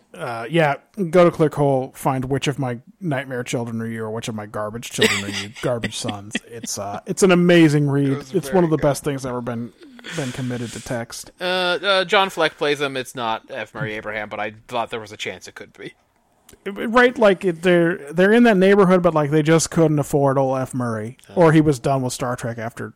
Who could blame him? That film right? was a bunch of dumps. So, Matt, I give this episode 12 points. You gave it 16. Whoa, that's 28. So better than Voyager this week, but again, that tracks. Yeah. 28 is going to lower its average, though. Well, it wasn't a good episode, so that's fair. Given DS9 is going to pick up 2 points, so not yet, but DS9 has been on an upswing lately. And I think there's a reasonable possibility that it could pass Enterprise at some point in the future if trends continue this way. Well, I would like it to do better than it did this week, because it would have to do better. Melora was not amazing. It did score 2 more points than Shockwave. Yeah. But the other thing about this that I ask on these is, Matthew, are you excited to watch part 2? No. No, kind of not. Right? No, I'm very much not excited about it. I guess I'm excited for the possibility that it might be about something. You mean there will be a take? Yeah, that might have a take. They won't. Because I really struggled. I get on the this feeling one. it'll be more plots. Yeah, I guess it could be. Ordinarily, this is where I tell you what we're watching next week and end the show, but this was week 25. Oh! And as a result, it is time for us to do our actor rankings. All right. It's pretty exciting. We haven't done one of these since, week 15 or whatever? Week 10? What was it? At week 15, we did them. Okay. So that was way back on June 8th. Okay.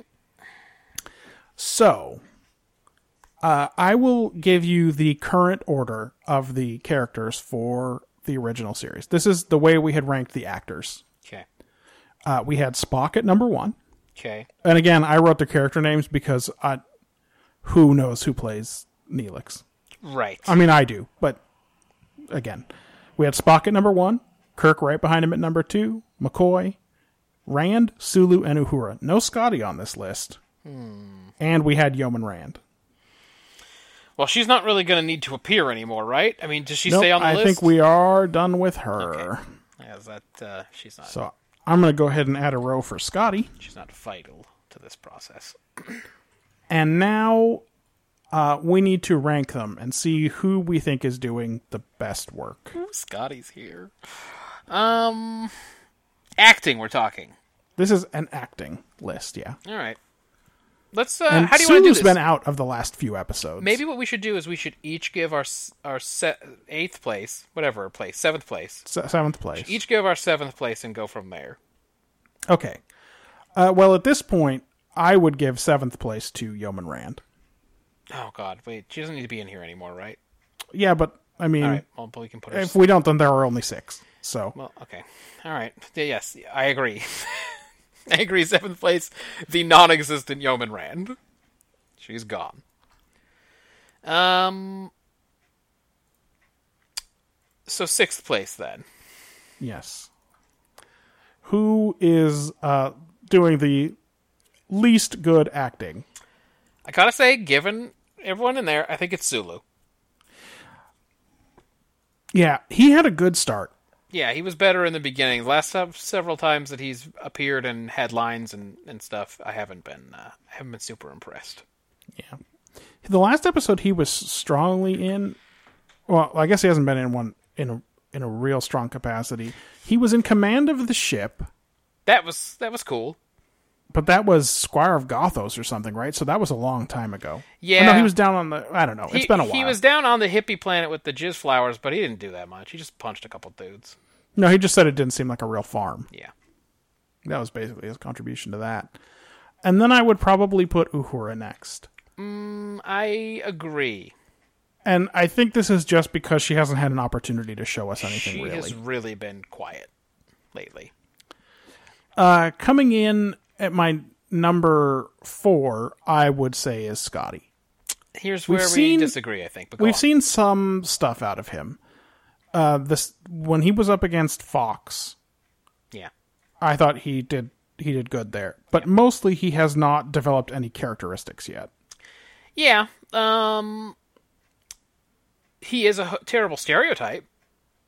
That's the writer's. Sure. That's the writer's fault. Probably his fault too. The actor probably wanted to show off or whatever. Well, he's a guy who does accents, so I always think that's a stereotype guy. Yeah.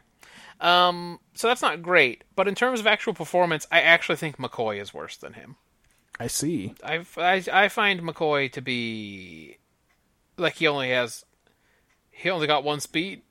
And sometimes he needs another speed. And I did not like him as a Kentucky colonel last week. Oh, well, I didn't like it at all either. It made me very uncomfortable. But I would put him at 3. I still think he's worse than Kirk and Spock. And I would put Scotty at 3. So okay. So that's going to happen there. And then I still think it's definitely Spock at 1 and Kirk at 2 for me. I agree. Kirk is less about performance and more about character. Kirk's character is Kirk's character, and it is very fascinating. All the shit he gets up to. But in terms of performance, it is all the stuff that Spock gets to play around with that's better. So we were mostly in agreement. We only flipped on McCoy and Scotty. Yep. And which puts them in a tie. Remove Yeoman Rand's score and sort the list. And that means... is Spork. Let me see. I should actually... I'm going to... All right, so using the last week's rankings, the last ranking as a tiebreaker, I have the current list as Spock, Kirk, McCoy, Scotty, Uhura, and Sulu. That seems fine.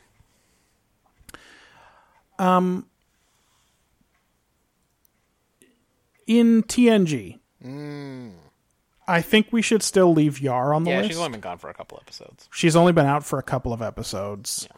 So, you know... All right. We don't need to drop her yet. Now we need to get into it, though, because the bottom two the last time were Yar and Data. And that's correct. The real problem is here is it seems like Denise Crosby is incapable of acting. But when does Brent Spiner's distracting overacting become even more of a hindrance than her inability to act at all? Oh, it's such a good question. It's a troubling but a very good question. Because it's not even that I think he's like a bad actor, but he's playing Data. He's the worst possible actor. Well, okay, so if he's not a bad actor, he is making bad choices. Yes, he's 100% making bad choices. But is that not part of being a good actor? Yes, and that's why he is near or at the bottom. I'm just trying to figure out, is it Yar's just terrible nothingness? Her Dax-like nothingness?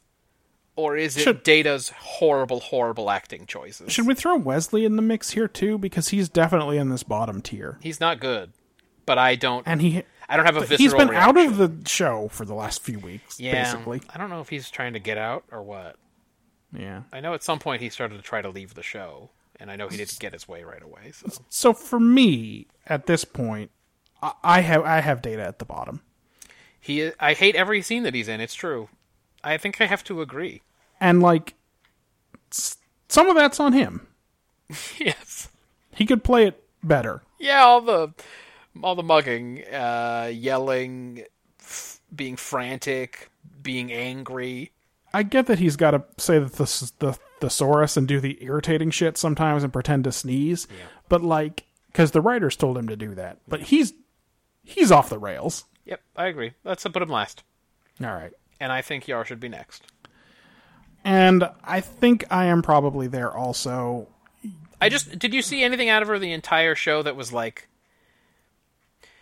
in the first few episodes, she overacted a little, especially in the pilot.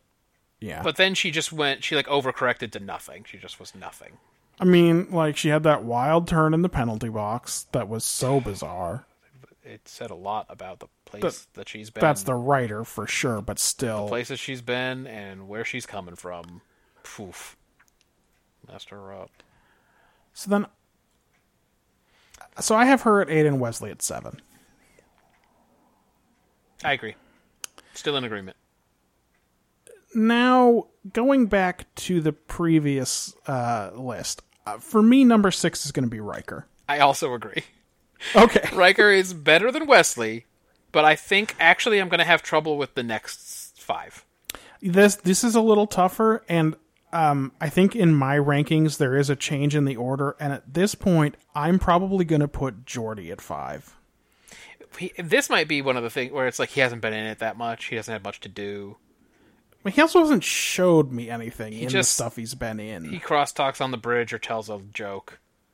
Whereas in the earlier episodes, I think he had more to do, but he also seemed more engaged. I don't know. Yeah. So I have him at 5, and then just to give you a hint as to where I think I'm putting Crusher at 4. Okay. Just in terms of performance and not all the writing and character work or whatever, just the performance, I'm going to put Worf at 5. Okay. I love the character. I'm not sure Dorn has a very hard job. I don't think he does that much. Well, and I'm super worried that we've turned a corner with this episode where now he's just going to scream about honor. Yeah, it did seem like Because it. at some point, all he's going to talk about from here on out is honor. Uh-huh. And he's going to become more of like a grumpy jerk Yeah. just as the show goes on. And then at 4, I think I have to put, just in terms of acting, I have to put Troy. Interesting. So now we're starting to see it a little bit different. Because again, Yeah, we are. The character of Troy has been very impressive, and the character of Worf has been very impressive, but I'm not sure the performances by the actors have been that good. Just based on the things that I've taken note of in these episodes, I'm going to put Worf here at 3, Okay. and then I'm going to put Troy at 2 and Picard at 1. And that's how I rank them currently. And I would have Crusher at 3, Geordi at 2, Picard at 1. When I see Geordi, I still feel like he's a professional actor who makes acting choices that make sense. And I mean, it's a perfectly reasonable proposition. It's just, I feel like he's not showing me what he showed me in the first half of the season. so where are we at? So, here's where we are now. We have Picard at the top. All right. And obviously we mean the actor, Patrick Stewart. That's right. Then Troy comes in second. Wow. Geordi and Crusher are tied for third. Wow. This is so crazy because I don't think before we started this project we would have put Troy and Crusher up this high in terms of acting No. ability. And we may not, especially like you said, we know Crusher's going to check out. Yeah, she stops acting. And Troy may check out at some point too, because we know that her character just becomes a chocoholic, and that's got to be devastating. That's right. Like, forget that she's a professional. Anyway, it doesn't matter. We'll have plenty of time to talk about that. And After Crusher- also, we know Worf's going to get all the juicy plots, so Yeah. there will be plenty of opportunity to show whether Michael Dorn is giving a performance. That is true. Yeah. He's currently writing in 5th, Riker 6th, Wesley Yar data. Okay, that makes sense. At some point, Yar's going to drop off of there, but that's how it stands. I felt for like there was a tier 1, a Riker tier, even a Wesley tier, and then a bottom tier. now. Yeah, I do kind of feel like Wesley's a little bit above Yar and Data here. Yeah. And he may... He's a bad actor. Just as he ages, he may get better. Yeah. We'll see. We'll see if we like him better in the final mission than we do, or, God forbid, the first duty. Well, we'll get there. We will. New attitude. I got a new attitude about Star Trek. We're going to get there. The DS9 lineup, I think, is unchanged. We haven't seen enough of Garrick to really add him there, and I don't know if we've even seen enough of Gul Dukat, which would be... I think at some point, if he continues to show up, we could add him to that list, and then I think we will eventually have to add both of them, yeah. we'll see. By the way, DS9 ends up having a ton of characters. Yeah. We'll see how it goes. I mean, Gul Dukat could end up sitting real pretty, just based on how we consider him kind of a scene stealer. Right. I'm not sure that will carry on if he has to do actual dramatic acting, but He will be asked to do acting. as a guy who shows up and shits in everybody's sandwich, he's there's none better so far. That's right. So last time we did this, it was close, but Dax was on bottom, followed by Jake. Yeah. Dax is still terrible. I mean, there's no doubt that she's still nothing. And I had her ahead of Jake, and I am going to reverse that. You actually feel in she's this worse? list, I think she's worse than Jake, but I still have She's those two less right than at the bottom. Jake. She is less than They'll Jake. make that joke 50 times. I think I still have to have her on bottom. Yeah. She's at the bottom. You also had Bashir worse than Jake last time. Okay, remember, in the beginning, he had some real tough performances. I think that is not the case anymore, but I actually I didn't think it was the case before, so. I think Jake is second worst. Yeah. He hasn't been in it that much lately, and I'm grateful. And he hasn't been in it, but he didn't do anything with the episodes that he got, really. I think he's just a kid. You know, what do you want to do? But Yeah. But Nog's just a kid. I don't know how old the actors were. Maybe Nog wasn't a kid. I don't know. that's a good point. Maybe He's in Ferengi makeup. Maybe he's got one of them Webster diseases or something. He might be one of those Websters. I do think that this time through, I'm going to put Bashir in here at 7. Yeah, I'm checking. I had Cisco at 7. I think Cisco's shown us a little bit more since then. Yeah, he's been engaged a few times and stuff. Right. Even still, he doesn't put a lot into it. He's kind of quiet. Really trying hard to separate my hatred for the character Bashir from the acting performance. Bashir he can be the next one. He hasn't been good. And then I think at this point, I am tempted to put O'Brien at 6. And this is another one where I'm worried about, is this the character that I hate so much because it's Power Play O'Brien? Is this Cole Meany's fault? That's what I don't know. I'm actually going to do a little flipsy on you, and I'm going to put Kira next.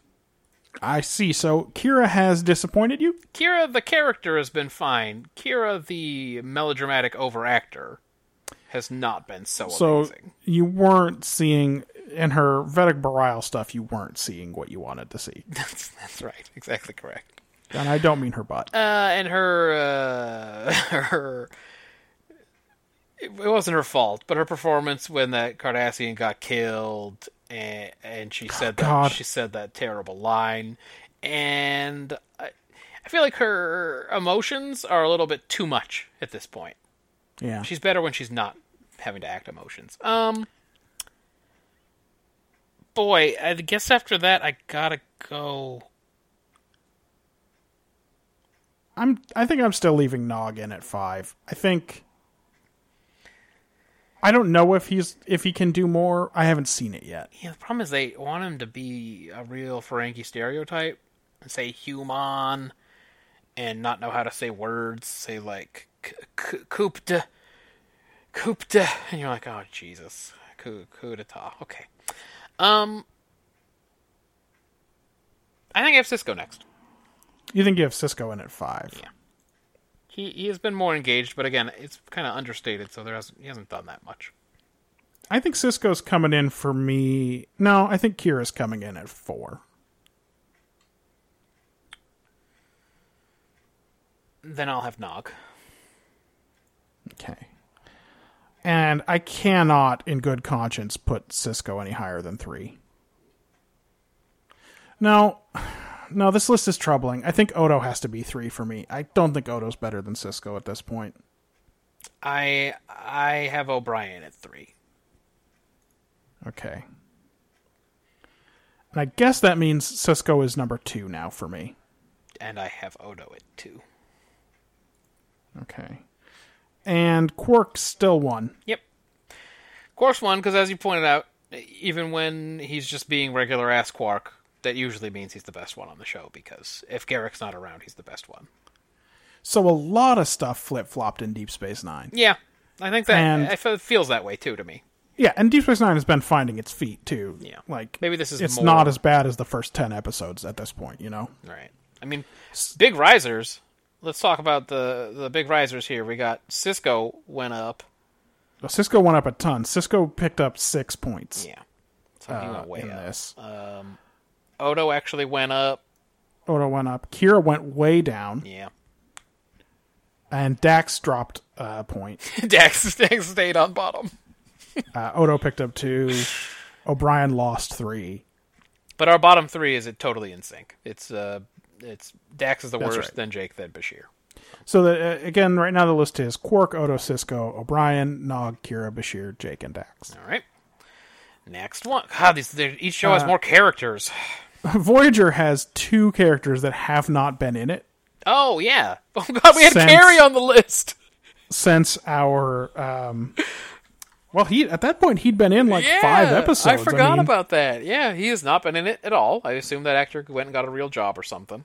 And by, I don't mean a real acting job. I assume he got like a job at the supermarket or something. Yeah.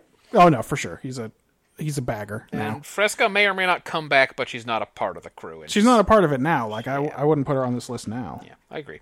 So those two can be at the very bottom. So, Boy, well, nothing can beat a Garrett Wang in terms of bad acting.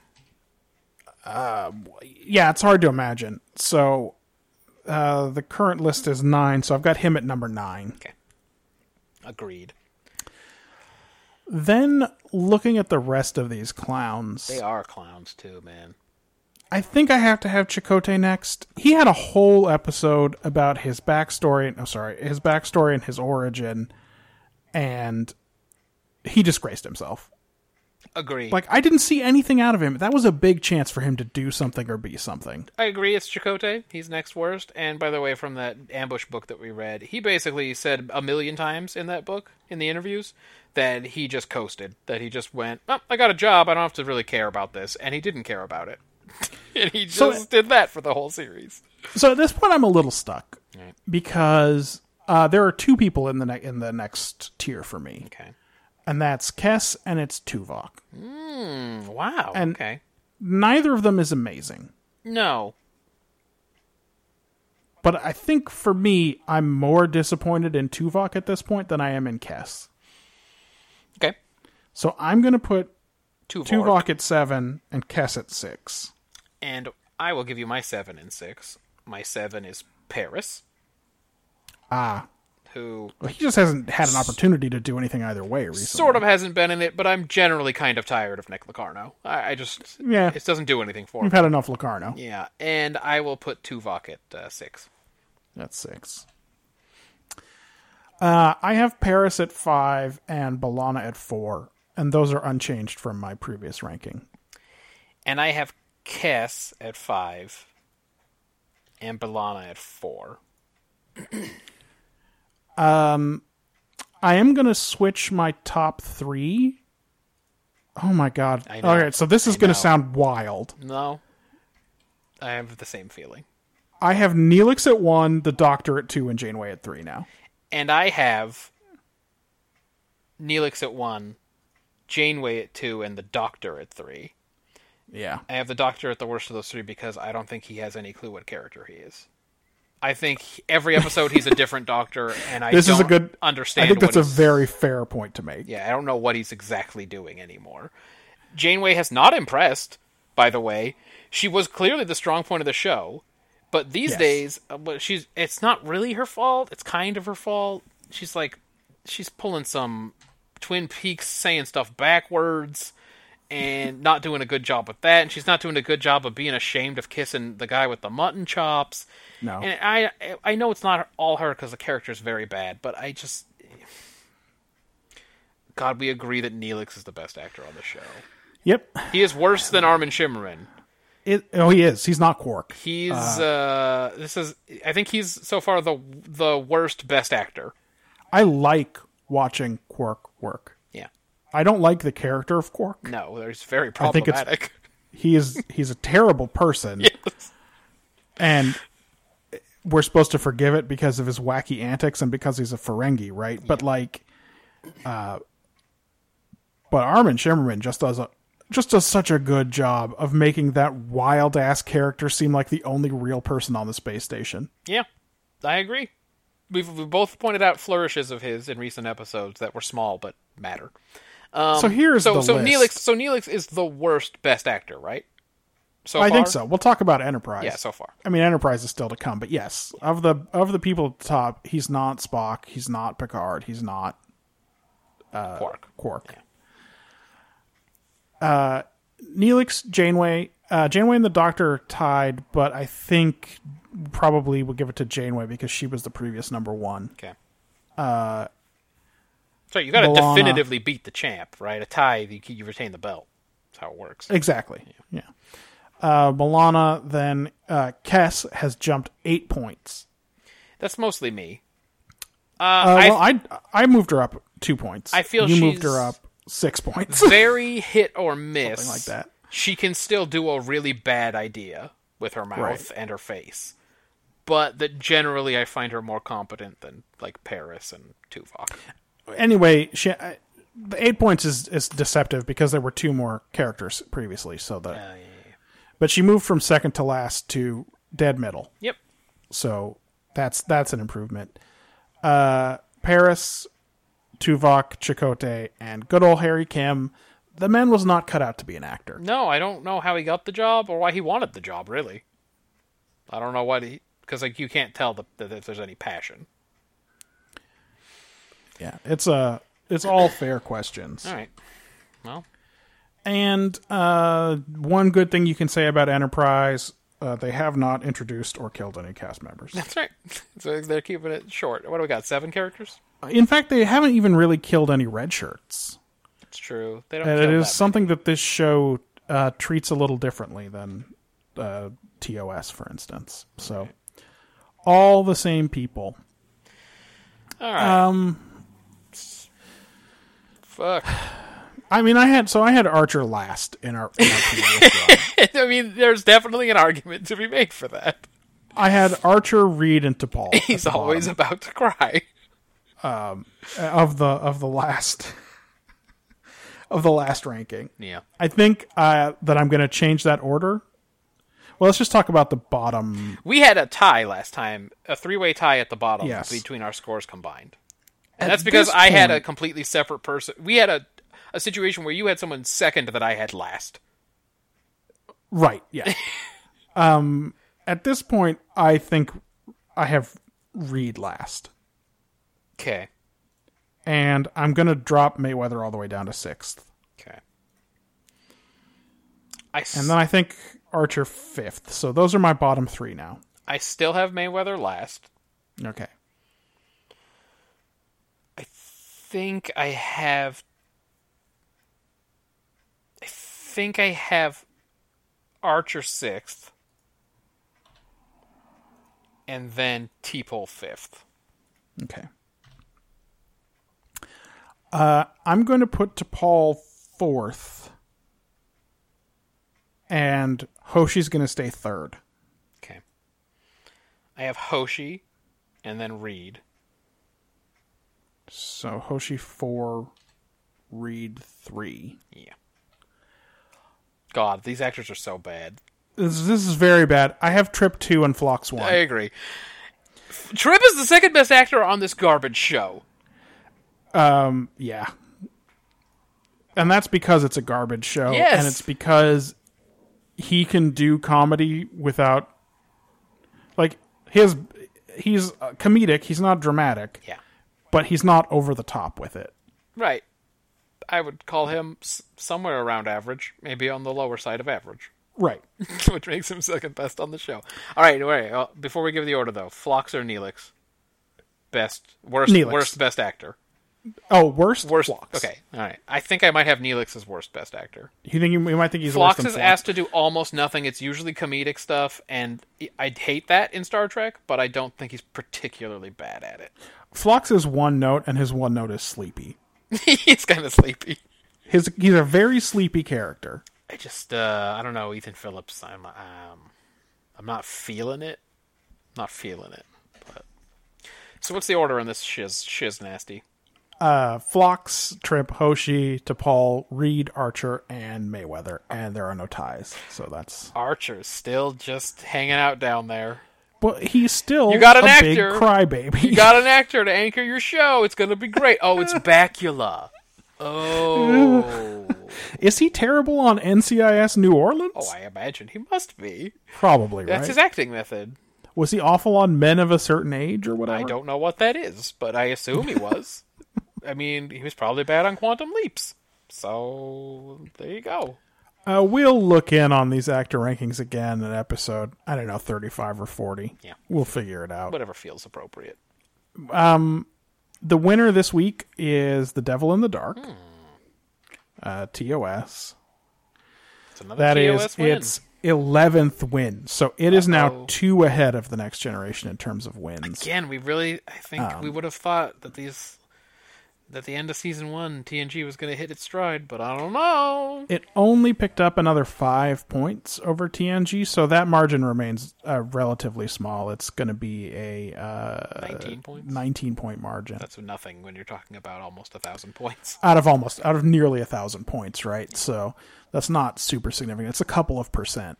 Yeah. But it does have a 2-win advantage. Yeah. So I have always said that if we hit the end of TOS, and it is, because it's the first one that ends, if we hit the end of TOS and it is the winner, then it is the winner, and the rest of them are just playing for second place. If you decide that, that's okay. I do think that they should be treated each as its own whole. I just don't know how you would exactly do it, because it's a comparative week-by-week thing, but...